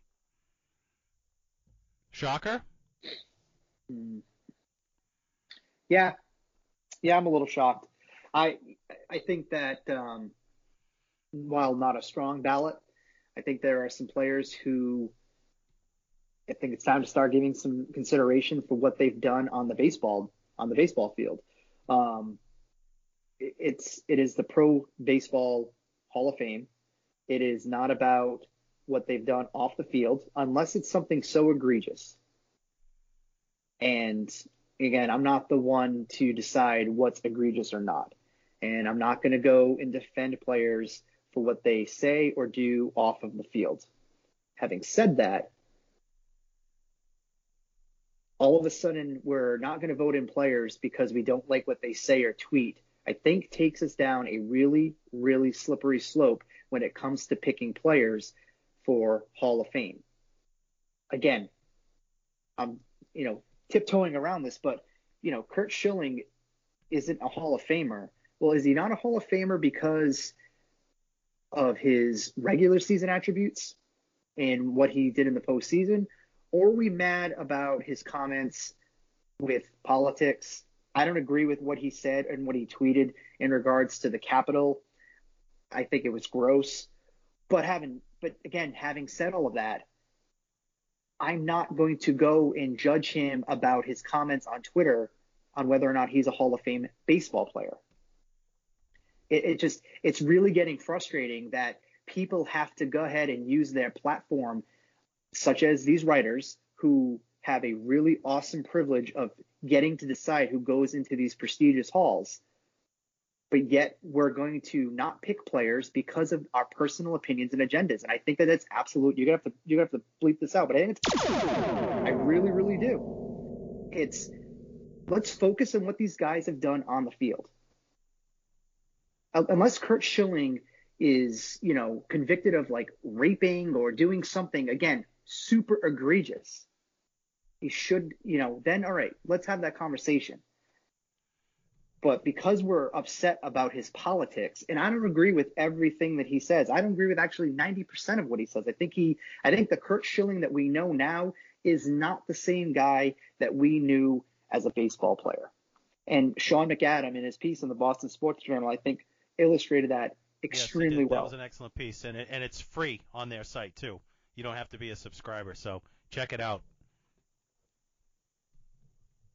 But for some of these players that all of a sudden they weren't Hall of Famers 7 years ago and they're on the ballot, and now people are voting for them or vice versa. But that's been a hypocrisy for years. I mean, this guy's not first ballot worthy, and guys got to gradually make their way. Look at Jim Rice. It took him 15 years to get nominated in. He wasn't a Hall of Famer for 14 years, and suddenly he's a Hall of Famer. I mean, it's kind of ridiculous the way that they do it. And I don't want to make this all about Schilling. I'm on record. I've written articles saying how I think he deserves to be in the Hall. Clemens and Bonds barely got any more votes this year, so it's not looking really good for them to get in because all three of them have one more year of eligibility left. And then on the other end, you've got guys like Scott Rowland, who made a big jump this year. I mean, Scott. But he's not a Hall of Famer. I mean, Matt, you've said it before. The Hall of Very Good, but he's not a Hall of Famer. And I'm glad nobody got in this year because I hate to see them vote somebody in just for the sake of voting somebody in so you can have a ceremony. Bill, I'm so happy you said that because I think the fact that they got so much blowback on voting no one in, it's going to cause them to reevaluate everything they do with the Hall of Fame voting. We're getting into. You think it will, though, Matt? Yeah, I do. I really do. I do. Because listen to this. This has been an issue for the last couple of years, and we got these old timers who just refuse. They absolutely just refuse to change their way and how they look and how they vote. And then we have these, I'll say it, these millennials now who literally want to cancel everything the second that you fart the wrong way. Right, but there's a middle group. The millennials are us. We're the guys who are getting screwed because the guys we watched every day are getting treated like they weren't good at baseball. Listen, however you feel about. There was one guy. There was a millennial, one dude who didn't vote for Derek Jeter for a unanimous choice. That dude should have his ability to vote revoked, and he shouldn't like. Well, no, I don't agree with that. See, this is where I push back on that, because Derek Jeter, although he should have been unanimous, if the ruling that the old guys use, Babe Ruth wasn't unanimous, so Junior Griffey isn't going to be unanimous. I almost feel like if Junior Griffey's not going to be unanimous, then Jeter shouldn't be unanimous. So like I think that you can make a case, not to get sidetracked, but you can make a case that Ken Griffey Jr. is not an unanimous choice because of the fact that he had so many injury-plagued seasons. Yeah, but his numbers are phenomenal, and his influence is unmatched. Like, this is the thing, and I think we're all on the same page here, even though we're kind of bringing up different talking points. But I think we're all on the same page that when you look, like, if you were part of baseball in the early 2000s, Roger Clemens and Barry Bonds are Hall of Famers. No question. First ballot. They were studs in their era, the best of their time.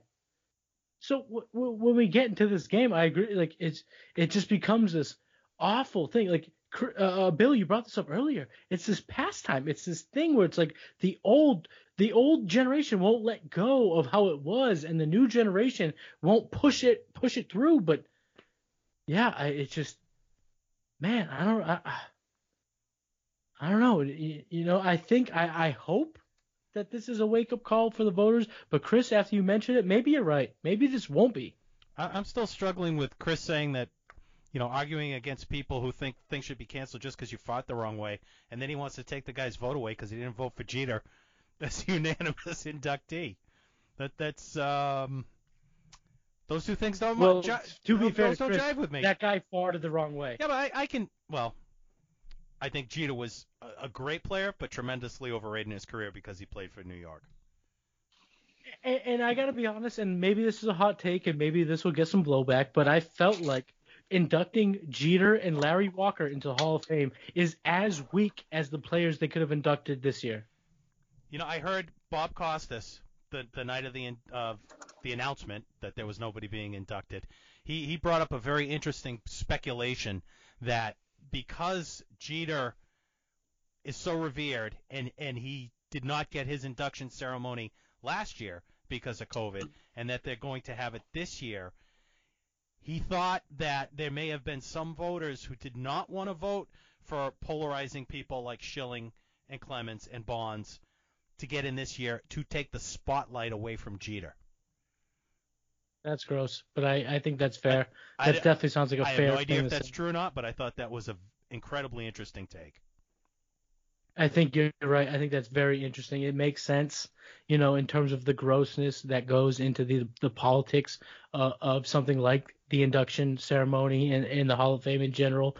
But what I can't get over is the disrespect. Like, if you were around in the early 2000s, I would run to my television set if Barry Bonds was up. You know what I'm saying? Like, there were times where, like, this guy would cancel out pop culture and you had to watch him, and to just disrespect him because of steroids or whatever. It's just like do we want baseball to die? Do we want everything about baseball to just die now? And I don't. And I know you guys don't want that. And it's just, I don't know. Like, when you see some, like, we went through the ballot, in a previous episode, and we didn't differ in terms of who we, elevated into the Hall of Fame and who we didn't. Like, I think we only put two, right? We only put Clemens and Bonds when we did this when we talked about it, I would have right? put Schilling in. I don't know if we agreed on Schilling, but I would have put him in. I put him in because I'm sorry, like, I think producing when it matters most, even though it's not, you don't record it in terms of the analytics community believes that clutch is not a thing. I believe clutch is a thing, and I think those guys need to be in the Hall of Fame. So I agree, Schilling is in. Where I feel like there's a huge bottleneck and an explosion on the horizon is the 2022 induction Hall of Fame, when David Ortiz is on the ballot. Because David Ortiz he's not as polarizing as a Schilling or a Bonds. He's as great as a position that he's the greatest DH in the history of baseball. And next year, voters will be tasked with deciding. I feel like he's like a big time difference maker. If Ortiz goes in the Hall of Fame in 2022, it's almost like how can you not now like introduce the rest, because he had his allegations. He had, he came under the, he was under the, what do you call it? The investigative light of the steroid era. He had a positive test. He allegedly had a positive test. So like all of these factors. Though they never said what the substance was. No, this was a different time. This wasn't as thorough time as we're in now, where everyone gets every bit of information. So yeah, like you said, it was a little bit more vague, and it was you could still put alleged on it, and whatever. But next year when David Ortiz, if he gets in, every other fan base of the Giants fan base, the Yankees fan base, or the Toronto fan base for Clemens, whatever it is, they're all like. It's going to come to a head next year, and I am very interested to see where voters go next year, because also Dave Ortiz is a fan. He's a favorite of the old generation. Like he's meshed well with all of the writers in Boston, and he was on the national like he's in that national type of zeitgeist. So I think David Ortiz, even though his stats and his career isn't as polarizing or as as prolific as Bonds and Clemens, I think his character and his flair and his vibe that he carries is going to be a big measure for next year. You get bonus points for using the word zeitgeist. I like to throw out some words every now and again. I read on Twitter. I know Guys, words. I know some words. I know some really good words. Some really big words. I know some words. Speaking of Hall of Famers, I just want one final thing. We lost Hank Aaron this past week. In the last year or so, we have just lost so many players that I grew up watching. Guys like Hank Aaron, Tom Seaver, Bob Gibson, Joe Morgan, Lou Brock. I mean, we are just losing some of the giants of the game from my era growing up. It would be the equivalent of, for you guys, for Griffey and Bonds and Clemens, so it's really sad to see these guys start to go, because when you talk about Hall of Famers, those guys are all lock Hall of Famers, no doubt about it.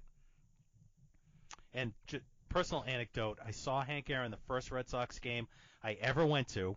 I don't know if you guys knew it, but at the last 2 years of his career, he was the DH for the Milwaukee Brewers when they were still in the American League.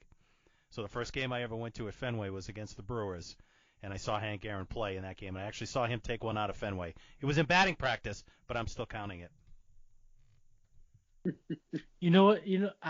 This has nothing to do with what we're going to talk about, but I just have to say, what you just mentioned is something that Major League Baseball needs to encapsulate and push. Like the memories you have of your first game at a ballpark. I remember my first game. I went to it was a Red Sox Rangers game. I remember watching Ivan Rodriguez throw the ball from home plate to second base in between innings and realizing, holy cow, this guy has a cannon. And Jose Offerman hit a bleeder single, and Mo Vaughn hit a walk-off. I don't know if it was a walk-off, but it was a game-winning grand slam. And this was I was a little kid, and I just feel like we all remember these things when we were kids, our first experiences at ball games. And I don't know. I just feel like maybe if Major League Baseball learned to package this and sell this, maybe baseball would be in a better place. Side note, we can get back to the original conversation. I just wanted to say No, that you're absolutely right. And now that you have a daughter, you'll remember the first time you bring her to her first game, because I remember it for both of my kids. Exactly. And that's how baseball gets passed on from generation to generation. Exactly. Are you guys familiar with Marvel? Yes. Okay, so did you guys ever watch the Luke Cage series on Netflix? I thought you were going into WandaVision already. No, we can get into that because I would love to talk about that real quick, actually. So let me just talk about Luke Cage real quick. As a bonus. There's a scene. A bonus like episode, a bonus, yeah. just like talk about. All right, so we'll Okay. do that. But in Luke Cage on Netflix, there's a scene where Luke Cage goes into a barbershop, and the barber tells him that baseball is a sport passed on by your father. And it's Absolutely. in like it was just like it was a throwaway line in the show. It wasn't meant to have any type of weight on it. But when I heard it as a baseball fan, I thought to myself, "You're damn right. My dad taught me baseball. My grandfather taught my. It's so you tell your boys like you just said like taking your kids to Fenway is the same as taking your kids to Disney. It's the experience. You get them the helmet with the ice cream. You And get them the almost as foam finger. expensive. You get them the T-shirt. Unfortunately in 2021 it is as expensive, but the whole thing it's like, man, like, oof.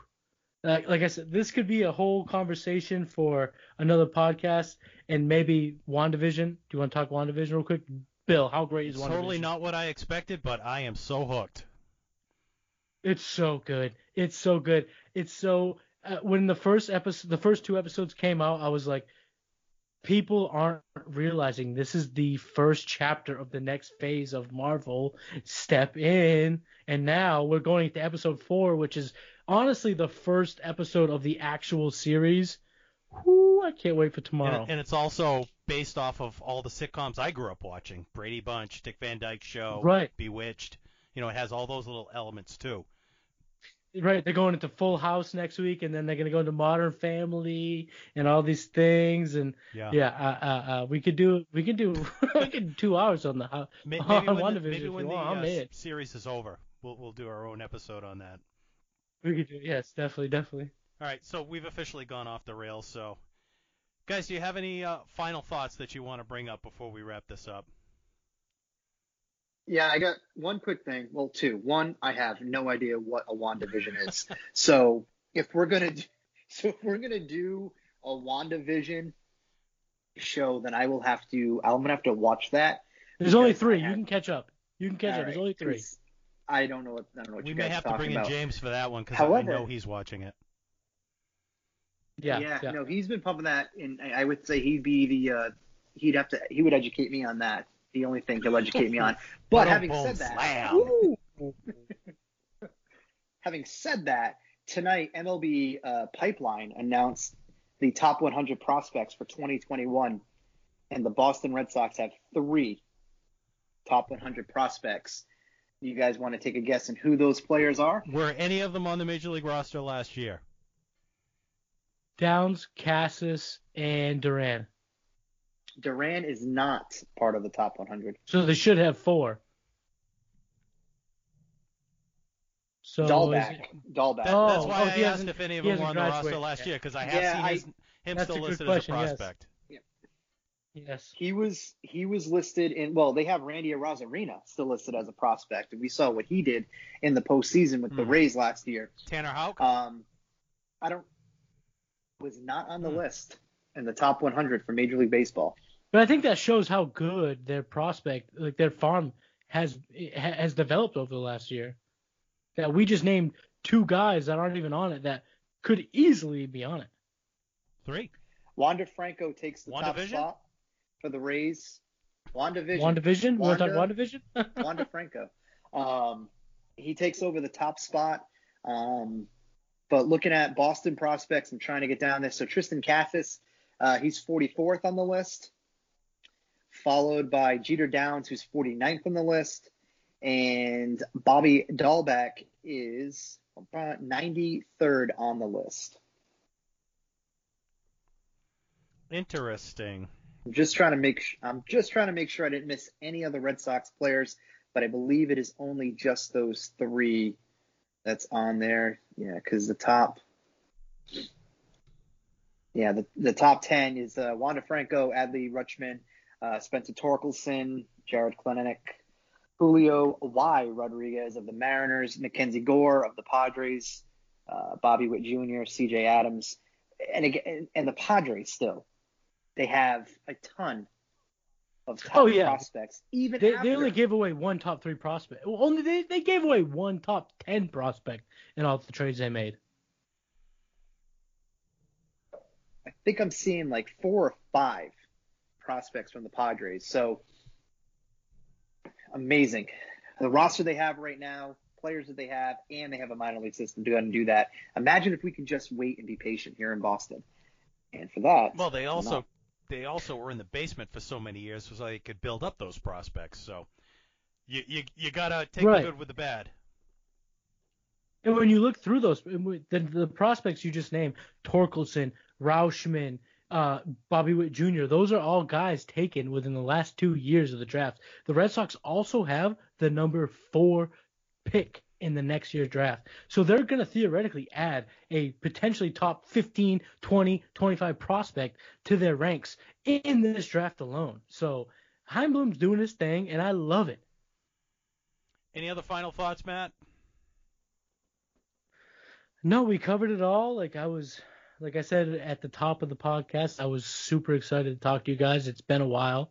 Maybe we make it more often going forward because, I just love talking to you guys. It's a little bit of it's therapy for you boys. So I love it. We didn't even talk about it all. We still left plenty of stuff on the show notes. But I'm sure we'll get into it at some point in the very near future. Do you guys I'm sorry. Do you guys want to just talk about some things real quick, like Bianca Smith? Like, do you think these will, these talking points will gain some steam we can talk about later, or do you want to talk about them now? I was just going to throw out the Bianca Smith thing. She's the first African-American woman to be hired as a coach in professional baseball. We had given, I forget the name of the woman who was the GM for the Marlins was just named, but we gave her kudos for that, so I wanted to do the same thing for Bianca Smith. And I think we can leave it at that. Kudos. She has an incredible resume, and the Red Sox found a good one. And like I said before, hopefully we get to the day where that's not a story. It's just Bianca Smith was hired as a coach, period. And I think we're getting there because we talked about, the new GM of the Marlins on a previous episode, and we're talking about Bianca Smith now. Their resumes are, they're ironclad. They're phenomenal. What she's done in terms of the sport of baseball, through colleges and now in professionals. She's worked with the Giants and the Reds. She's, a special baseball mind. And I think this is just, a stepping stone to exactly what you brought up, Bill. Just when, X person is hired, whether it's a woman or not, like, we don't even bring it up as news because it just makes sense that they were the best person for the job. So, Matt, someday your daughter could be the manager of the Red Sox. Just think of it that way. And you know what? I've been throwing a lot of fastballs at her. She hasn't caught any of them because she's won, but she's going to get ready. All right, guys. I'm going to ask again. Any final thoughts? I don't think so. Red Sox should have traded for you, Darvish, but that's it. That's all I'm going to say. All right, guys. Everyone, please check out our website, www.bostonsportssyndicate.com. We've got a ton of articles from there. Chris and Matt have been very busy cranking out articles for us lately. Some really good articles, so please check that out.